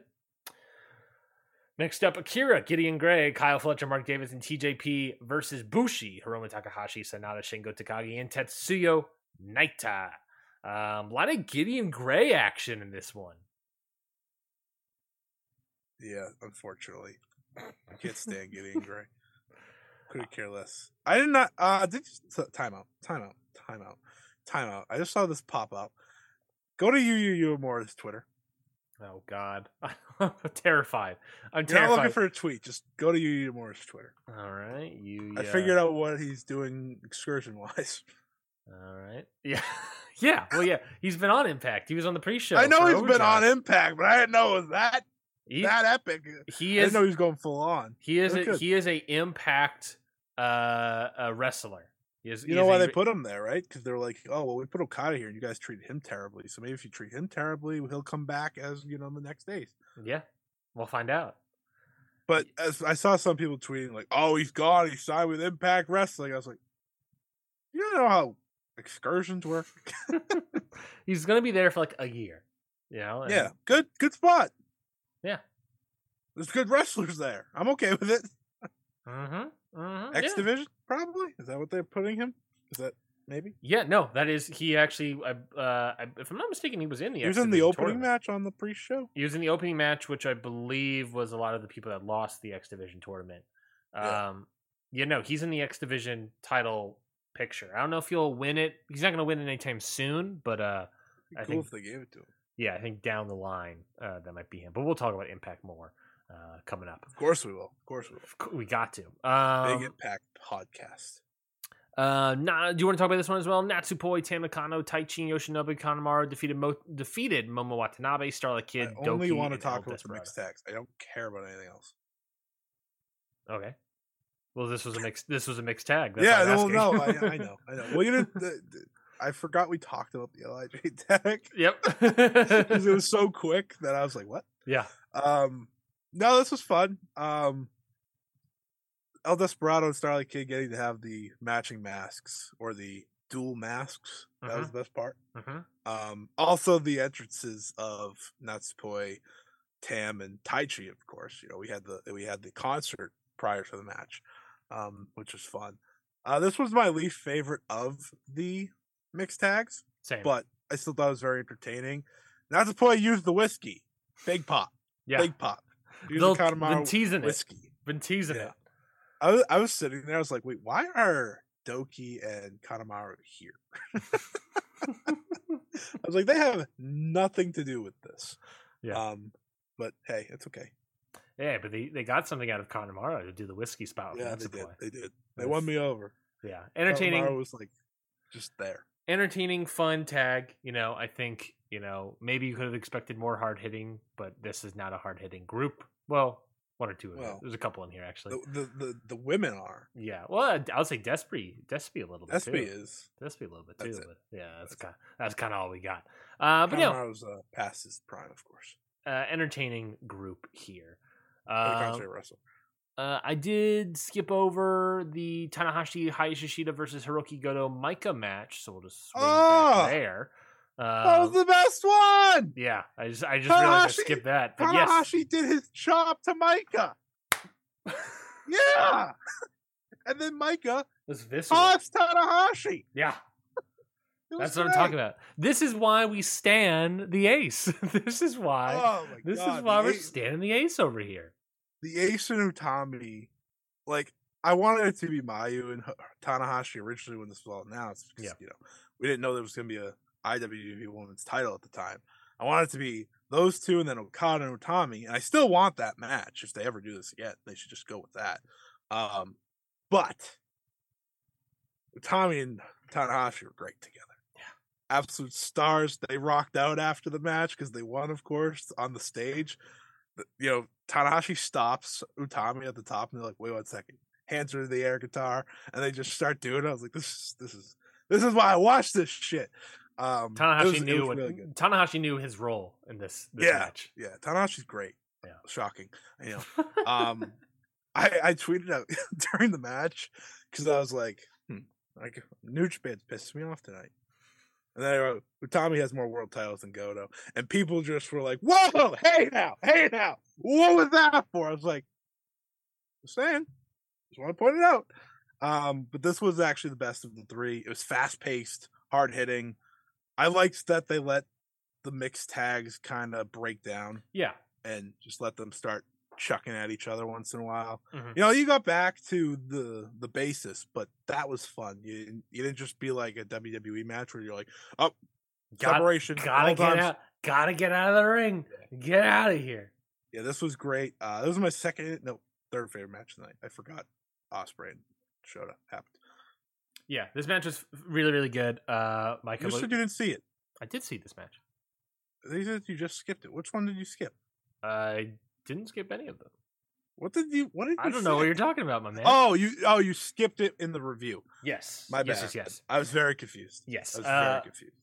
This match was good. I thought Michael looked really good here. I love Tanahashi keeping up the idea of just wrestling can just be whatever you want it to be.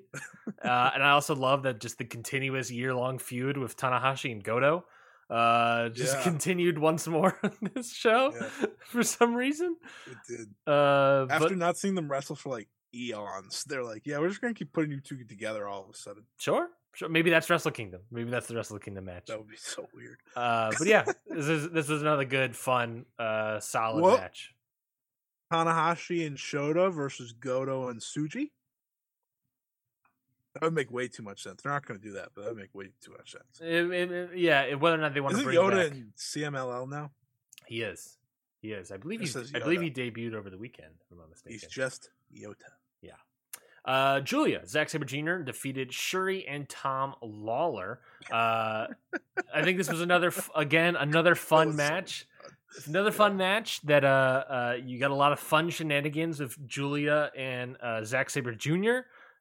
Fun shenanigans with Tom Lawler, and then you get a little tag team reunion in the middle of this match as well.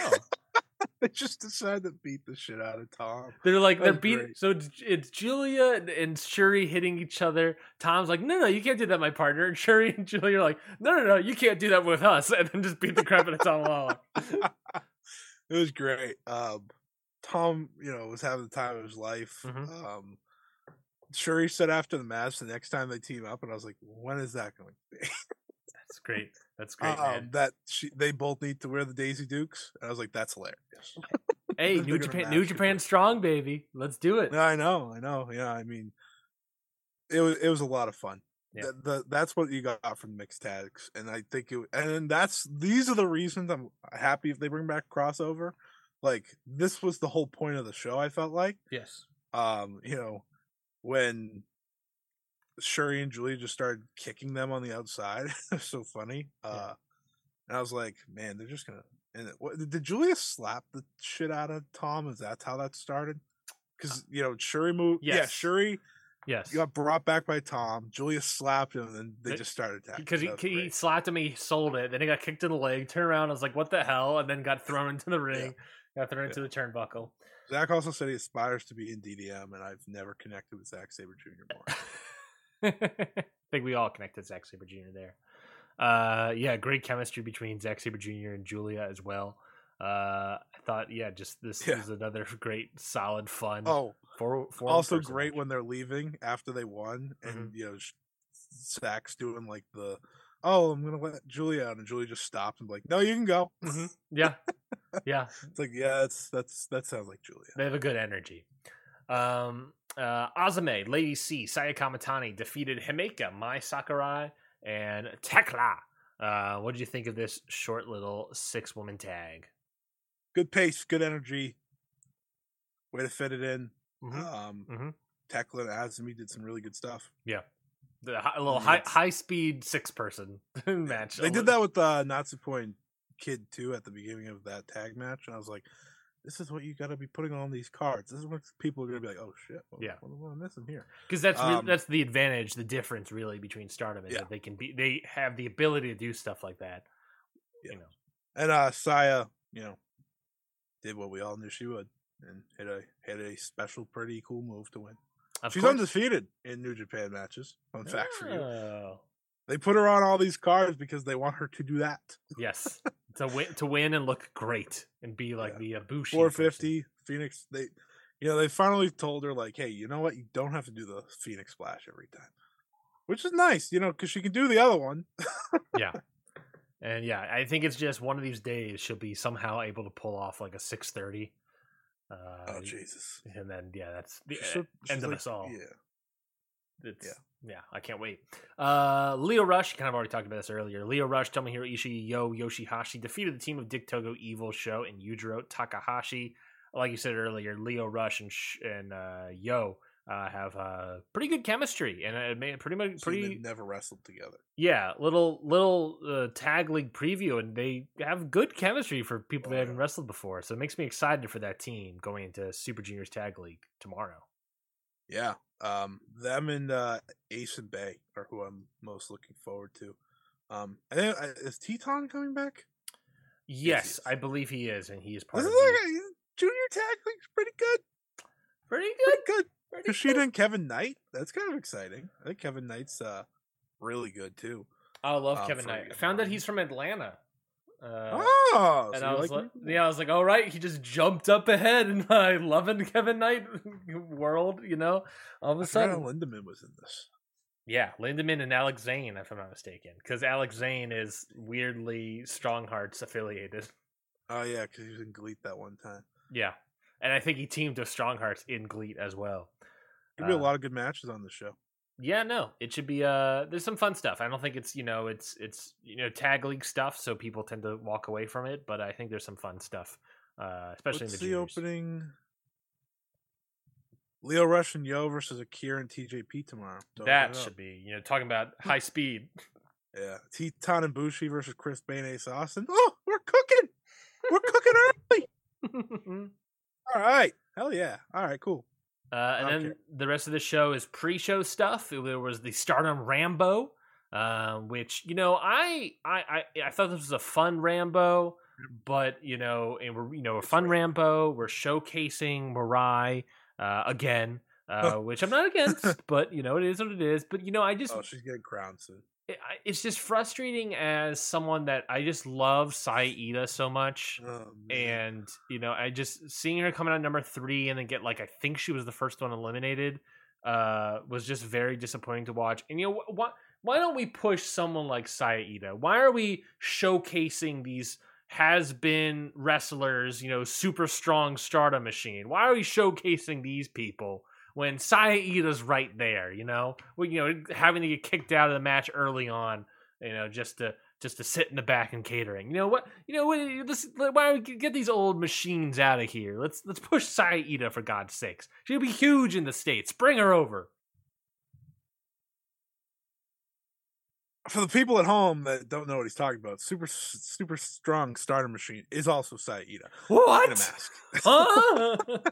Excuse? I don't mean to ruin the effect. Scotty, kayfabe, Scotty. Oh, sorry.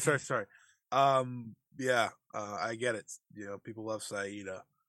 I don't know what you want. I don't know what you want.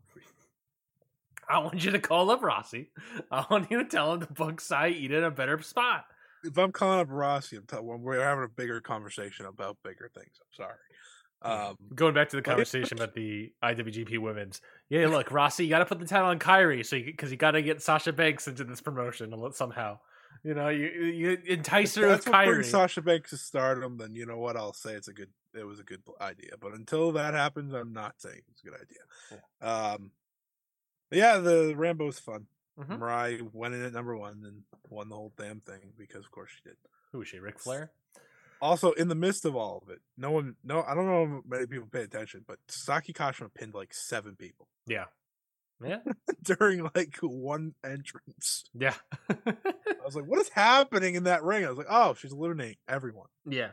And who was it that had like a took forever with their entrance? Was it Tora?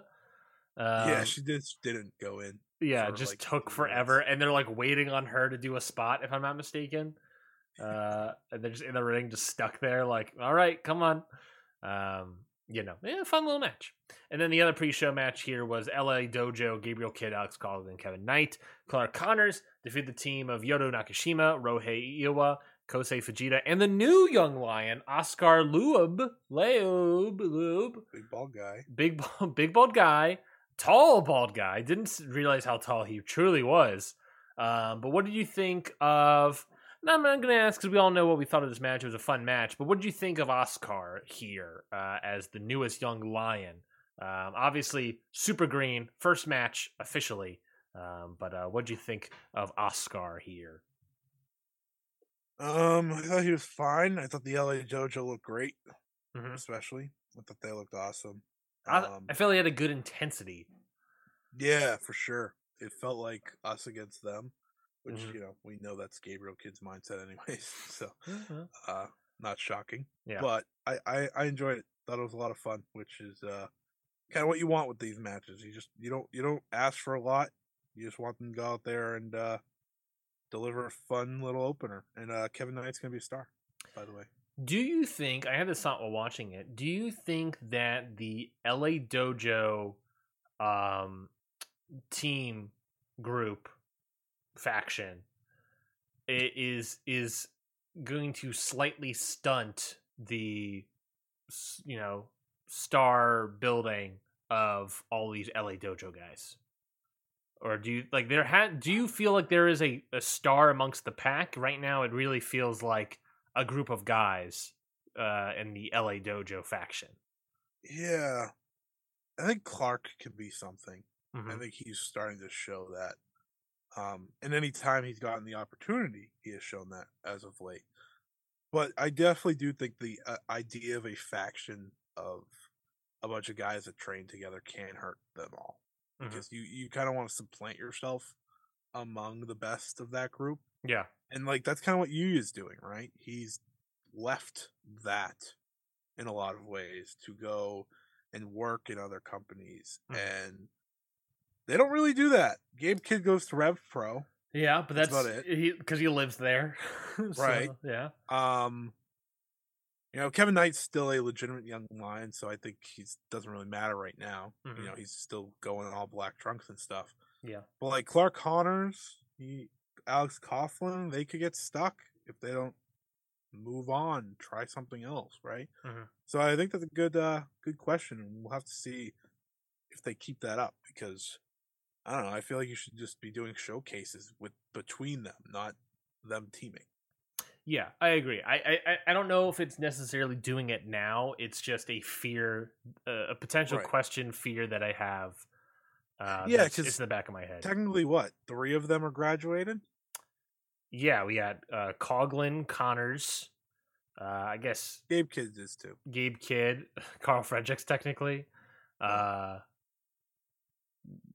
he, and maybe that was something he feared as well, because he called himself the Lone Wolf. Maybe that's something he feared as well. It'd be one thing if they were doing this as all young lions, but 3 of them aren't young lions anymore. So that's when it starts to hurt. So yeah, I think that's a good question. I think that they're a good group for sure. The LA Dojo group here, a lot of talent, but you gotta have to take some risks here, get away from each other, bet on yourselves. But not to the point of Carl Fredericks leaving. Yeah. Well, I guess we'll see how that all unfolds, if it unfolds at all. Are they all in tag league? All that LA Dojo people. Let me pull up the tag league participants here, because I got it right here. Perfect. Who do we got? Kevin Knight's with Kushida. Mm-hmm. Clark Connors is with Taguchi. Great. which is funny. That's a fun butt group. I remember them having a fun match in the Super Junior. I mean, Gabe Kidd and Alex Coughlin are together. Makes sense. So there you go. All of them? I think that's all of them. I think that was all 4 of those guys. That is all of them. So, 2 of them are two. It's not like they put Connors and Knight together. They're going with someone to learn from, right? So, yeah. Well, I think that's good. When Kushida has to lose a match, someone has to take the fall. Yeah, but I mean, having Kevin Knight learn from Kushida is great. I agree. I completely agree. Well, let's move on. Let's finish up the show here with Impact Overdrive. Happened. It was an Impact Plus show last Friday. Everyone just shut off the show. So let's get a pulse check. Let's get a vibe check real quick. How are you after watching this Impact Overdrive show? How are you with Impact currently? We're always, unlike the NWA, where we have now officially sworn them off the year, not to return for next year. How is Impact still feeling at with Impact? How give me a vibe check. Now, it's funny I said that because the first pay-per-view of the year next year is going to kill me because of the main event already. Mm-hmm. But I thought about this today while I was watching. By the way, I did not get to watch the main event. I did not have time. All right. Which stinks because I've seen the hype for it. I've been told by multiple people to watch it, which I will. I will probably watch it tonight. But Impact for me is like, how everyone like has an indie company that they love watching, like West Coast Pro, Defy. Right. Like they get excited. Like that's their like little company they get excited for. I think that's what Impact is for me. Because like anytime they have a big show, I do get kind of excited because there's usually at least 1 or 2 matches on there. Yeah. Like this is Impact to me is what GCW probably is to a lot of people. That makes sense. Mm-hmm. In that I have interest in a different way, of course. In a different way. I follow along because it's interesting to me. Mm-hmm. I'm not going to watch every show, but I'm going to try to keep up. Because I do think Impact has a lot to offer, despite them booking themselves into scenarios I don't necessarily love all the time. Yes. But I watched I watched parts of this show, and it's like there's so much good here. Yeah. That they can kill it whenever they want. It feels like, and I thought the show, Overdrive on paper wasn't necessarily the best card they've put together. Mm-hmm. They had some pretty good matches. Yeah, no, it was it's what Impact has going for it currently is. I just feel like they never pick the right winners. I agree. I think what Impact has going for it currently is a low bar of expectations, and they have enough talent and people in there to be able to constantly oversee that low bar. Now, that's a good thing in some eyes, that's a bad thing in others, but I think you're right in the sense of like you sort of view it as like an indie where you're not really like don't treat Impact like the major company that some people feel like it is for some reason. Yeah, it's not. It's at best a minor company, like the Ring of Honor. Yeah, it's you're keeping up with it, watching the big shows every once in a while. I like watching the TV every once in a while as well. I'm behind on it currently because the Bully Ray stuff is ugh. But it is this idea of just, it being there serves a good purpose. And I see what you're saying with the GCW comparison, and obviously serving a different master than GCW, and what they do. But it serves, it can serve that itch of, WWE style booking, but with better wrestlers. Sometimes maybe that's what that is on a slower minor scale than that WWE scale, but because it's a little grimier, a little dirtier. They're hurt by their own decisions. That's what they're hurt by. Oh yeah, that's always been the thing of Impact. You always got to keep them at arm's length, right? And they'll say, "Oh, well, it's Impact, so I don't care," and like they do it to themselves ultimately because they have a lot of talent. They've had a lot of good matches this year. I was thinking about this yesterday when I was watching the show. It's like comparing them to WWE in some ways. in terms of pay-per-views, and I don't watch full Impact pay-per-views. I never do because there's just matches I want to skip. But you tell me you didn't watch. You didn't tell me you didn't watch the opener. I don't even know what it was. I'll get to it. But I've probably had equal enjoyment in some ways. Mm-hmm. Now, I think WWE's highs have been higher, but in terms of like the matches I'm watching from each, Impact gives me a good base. I'm not watching the Bully Ray stuff, so it's like, but like, you know, they've made stars this year. Steve Maclin's a guy that I never thought I'd enjoy. Love the dude. Think he's great. Think he's a star in the making. The X Division, I've said it all year. It's one of the best parts of wrestling for me most of the time. And now I'm going to have my problems with the X Division after as I talk about the show. But there's a lot to like because they have good relationships. They have good roster members. There's still things I wish they would fix. Mm-hmm. But like you said, keep it at arm's length and you can enjoy Impact for the most part. Yeah, I agree. Let's talk about that main event. The main event, of course, was, and we'll quickly go through it since I was the only one that watched it. Time reasons, sleep reasons. Impact World Champion Josh Alexander defeated Frankie Kazarian to retain that World Championship. Match is getting a lot of praise. I don't think I'm as high as it as others were. Never are. I never saw. I couldn't begin to tell you if the praise is ridiculous or not. That's fair, but this match was really good. It's the classic. The reason I think I'm down on them more than other people is because Impact main event had the classic thing of 5 less minutes. That's all I ask. Just 5 less minutes. I think it was like a 32-minute match here. Yeah, 33-minute match here. So a little long for my liking. The sweet spot, right? Slightly sub 30. That's sweet spot for me. Yeah. So it just, but that's my own personal taste. But other than that, this match was great work. Really hard hitting, really well worked psychology in the match. Frankie was good. It was very good. Frankie did a great job. He punched Josh Alexander so hard that his headgear came off. So that was fun. Josh has been excellent. Yeah, he's really good. And I thought Kazarian was a really good ring general to bring out more of that in Josh Alexander.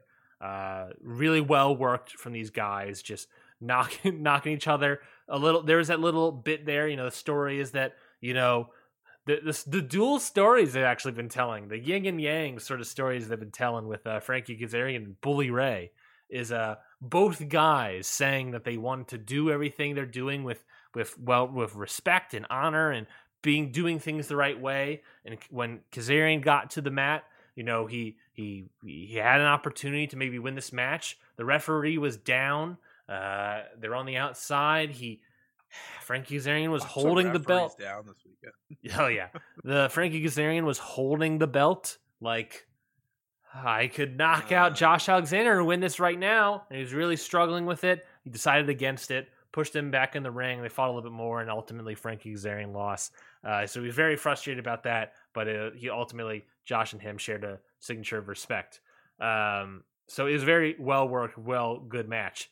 That yin-yang aspect I spoke about, you have Frankie Kazarian think about it, struggle with it, and ultimately decide, no, I am going to do it the right way. Bully Ray cut an interview right before this match saying that, I'm going to do things the right way. I'm going to, I'm giving my intention, call your shot. I'm calling it hard to kill. That's my intention, whoever wins this match. After the match, Bully Ray comes out, says it was a well-worked match, a really great match between Josh Alexander and Frankie Kazarian. Very respectful, does things the right way. Josh Alexander goes to celebrate with his son, celebrate with his wife. Bully Ray turns heel.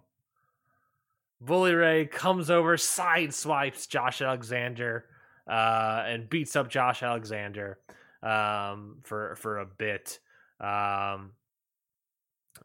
He then zip tied Josh Alexander to the bottom rope. Then pulled Josh Alexander's wife over the guardrail and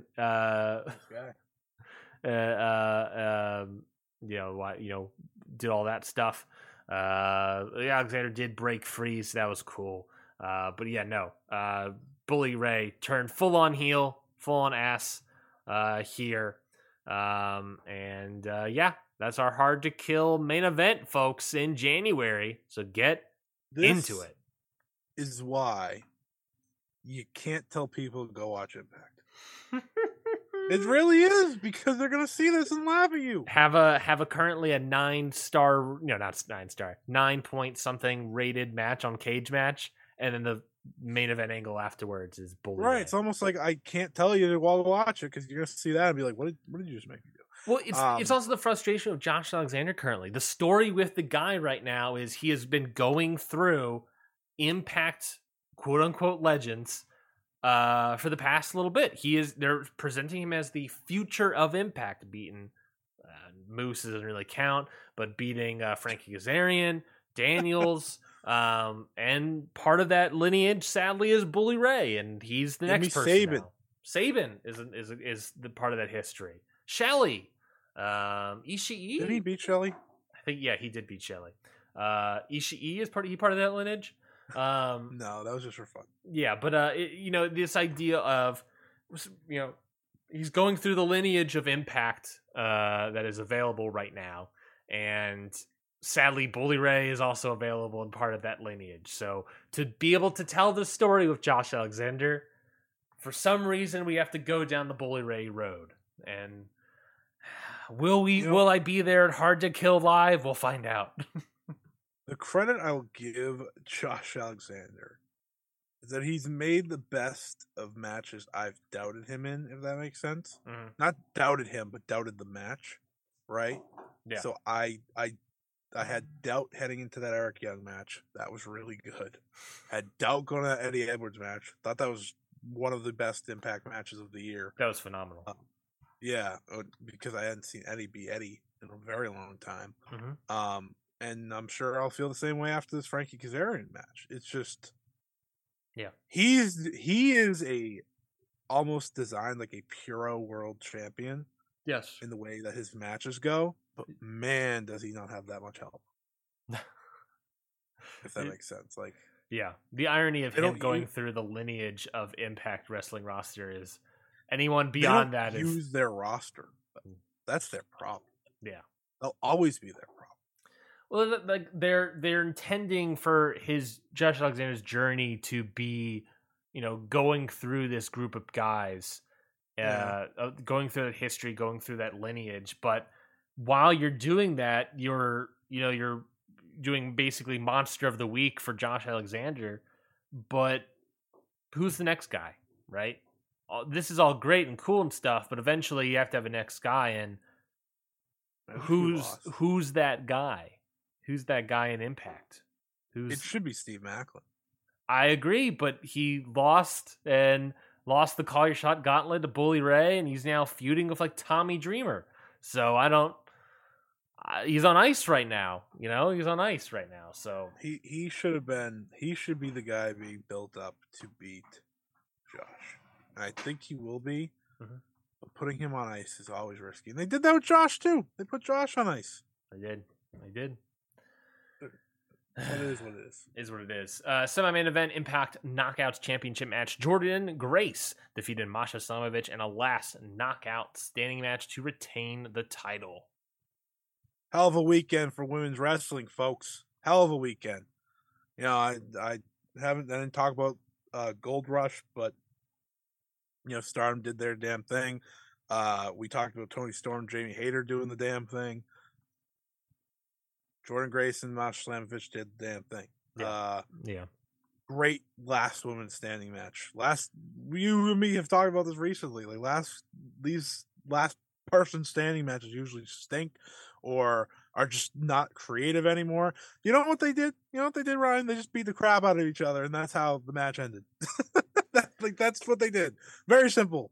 The muscle buster through the door.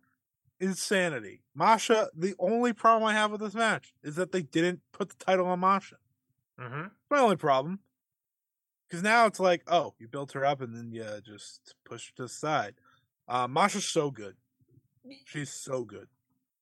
They put her to the side, but I think this feud has given her enough. She's still like a rookie. She can be a baby face.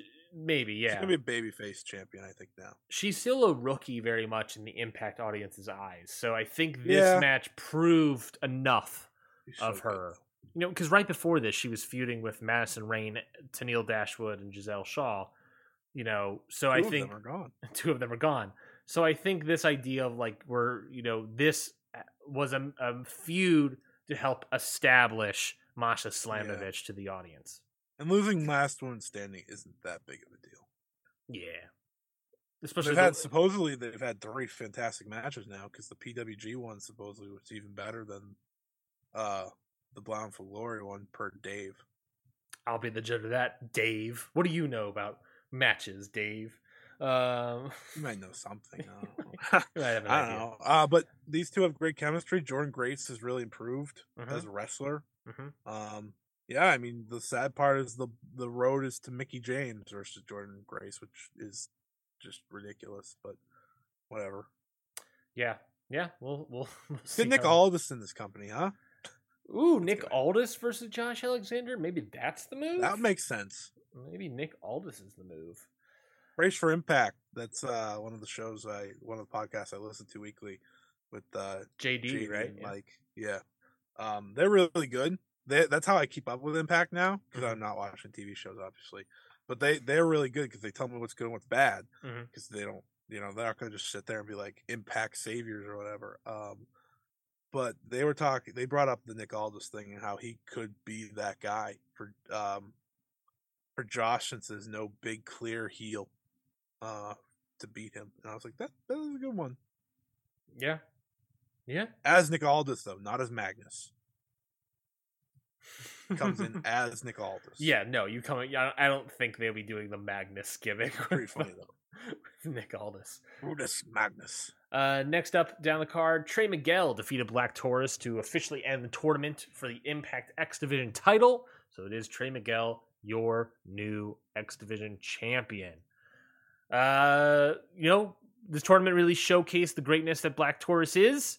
And for some reason they went with Trey Miguel again. I don't know why. But he turned heel. That's why, I guess. What do you think?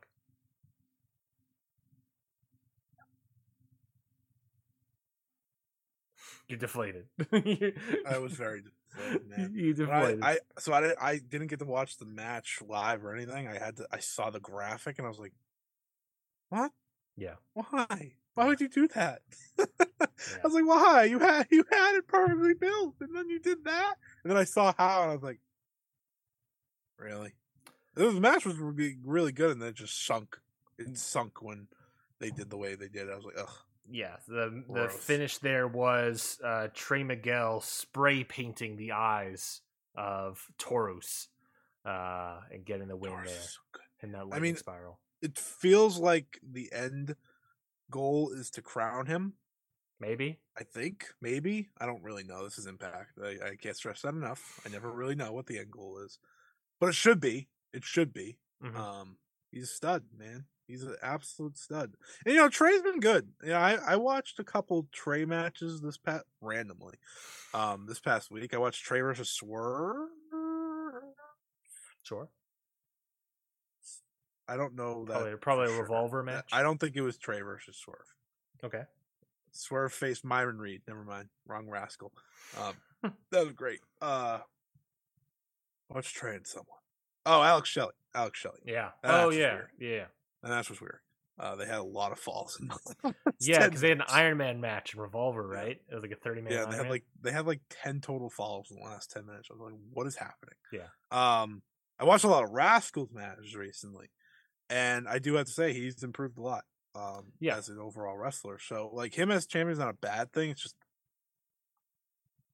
I've seen it. Yeah, it's a different skin, obviously, because he's now heel. So it's interesting. I don't think he's been heel for maybe his entire Impact run. I don't recall the Rascals ever being heels. No.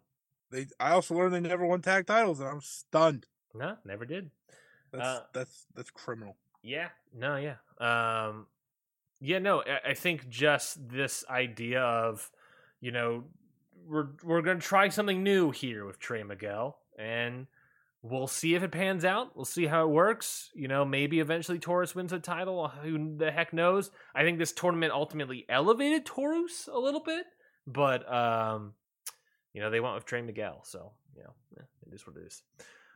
Moving right along, because we're running out of time here. It was Impact World Tag Team Title match. Heath and Rhino defeated the major players, Matt Cardona and Brian Myers. It was well worked, but it was nothing too crazy. Nothing too. I was not into it. It was well worked, but I was like, all right, this was totally fine. Nothing that I came away with that was very exciting. Next match, which was Mickie James versus Taylor Wilde. Did you watch this one? No.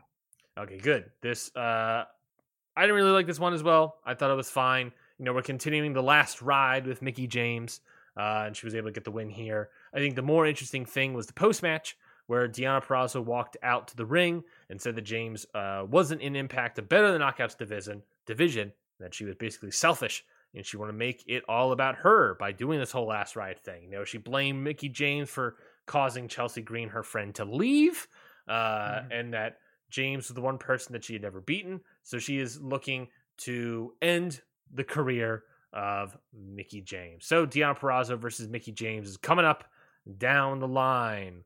Maybe that's hard to kill. And, maybe I'm into watching that live. So we'll see. Why is Deonna still in this company? I don't know.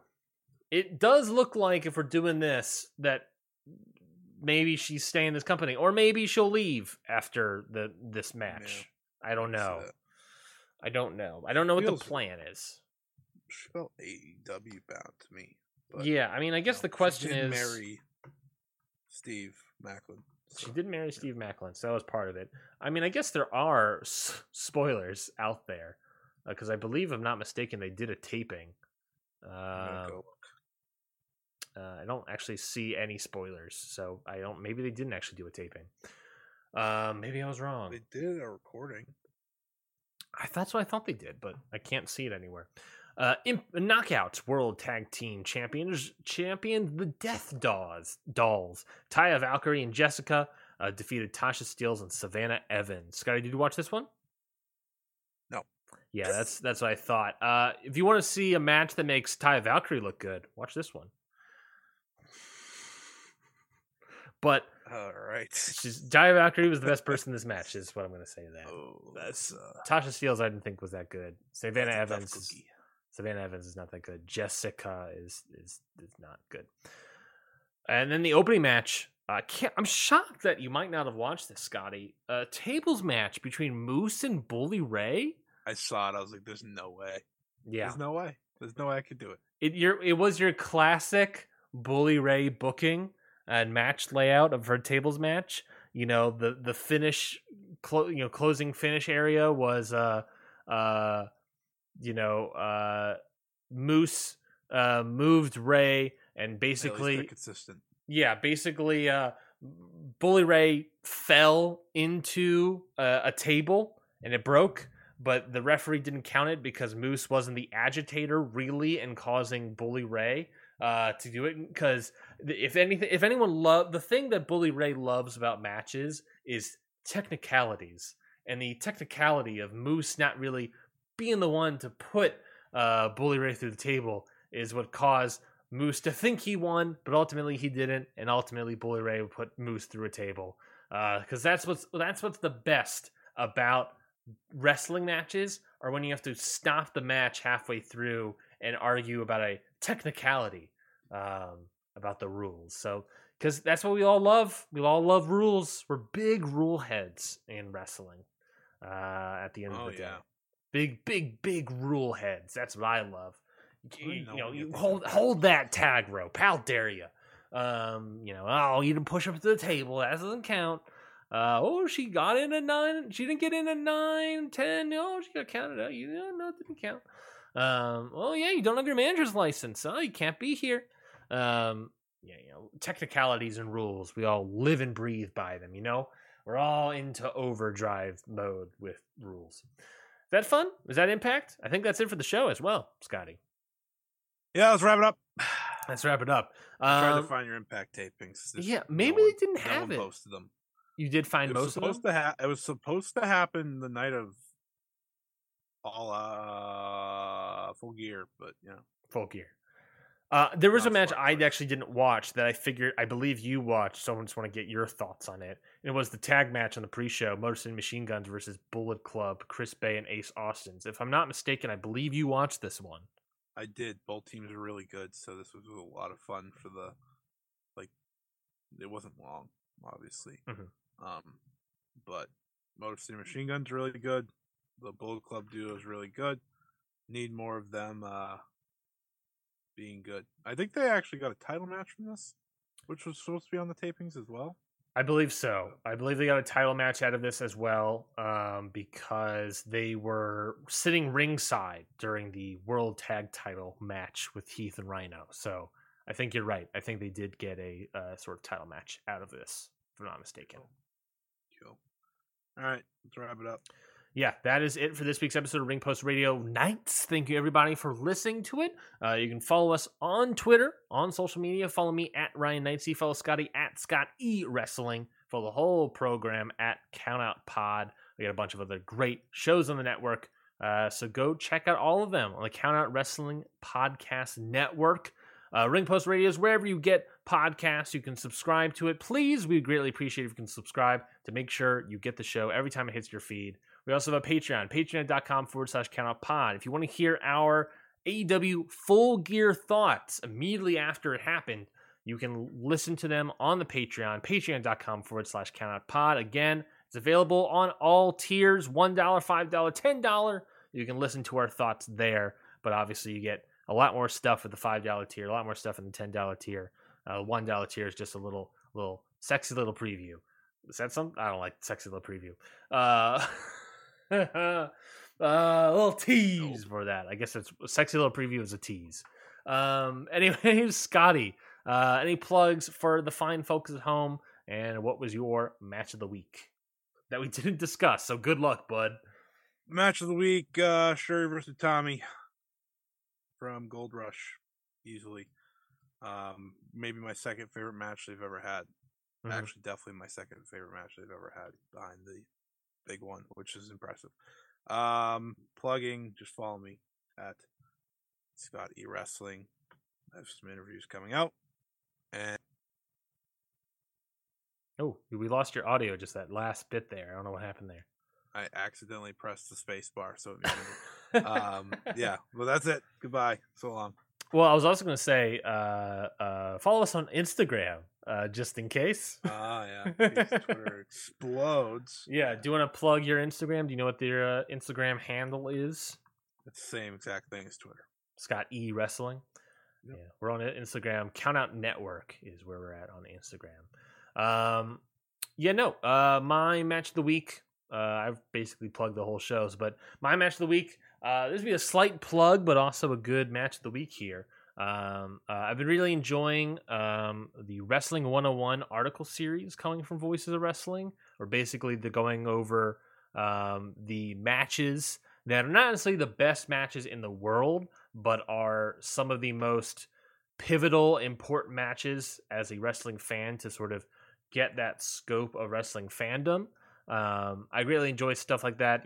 Top 10 articles are fine and all, but having that sort of like, oh, here's a match that you should watch that felt very important at the time. And I watched one of those matches and I greatly enjoyed it. It was a Big Fight Series 2 night. This is a 1981 New Japan match, Scotty. It was a gauntlet match, 5-on-5 gauntlet match. On one side, you have the heels, Animal Hamaguchi, Isamu Teranishi, Kuniaka Kobayashi, Yoshiaki Yatsu, and Riki Choshu, taking on the team of Yoshiaki Fujiwara, Tatsumi Fujinami, Nobuhiko Takeda, Kengo Kimura, and of course, the great one, Antonio Inoki. It was a fantastic gauntlet match, Scotty. I will tell you this much. For it being 65 minutes long, you will not believe that how the audience, this 1981 audience, was completely into it the entire 65 minutes. Yeah, completely on board. I've seen some old matches that are about an hour where the crowd's just absolutely out of their minds. Yeah, every wrestler did their job perfectly. It's not on. I should say it's not on New Japan World. The finals of it, the final one-on-one match, which is Riki Choshu versus Inoki, which is also a very good one-off aspect of this match. That's on New Japan World. The full one is out there. He's got to do some searching. It's a very, very, very good match. Very great match. So definitely go check that one out if you got a moment. But that is it for everyone here at Ring Post Wrestling. I was going to say, Scott, that's going to do everything for us here at Scotty Edwards. That's going to be everything. Well, thank you everybody for listening to Ring Post Radio. We appreciate it very much. Next week, we'll be back with an all-new episode reviewing Survivor Series. Previewing nothing, I think. I have to update my events page. I think it's really is next week. I think really all we have on the docket right now is Survivor Series. So, we'll get the correspondence from Scotty in the room. Thanksgiving Dynamite. Yeah, we do have a thing. We do have the Thanksgiving Dynamite, baby. We have. Anytime we don't have something, we just we'll talk about that. Yeah, it tends to be a good thing to talk about. And this week, looking like it's a good thing to talk about. So we might talk about that. There we go. But thank you everybody for listening. We'll see you all next week. Goodbye, everybody. This has been a Count Out Podcast.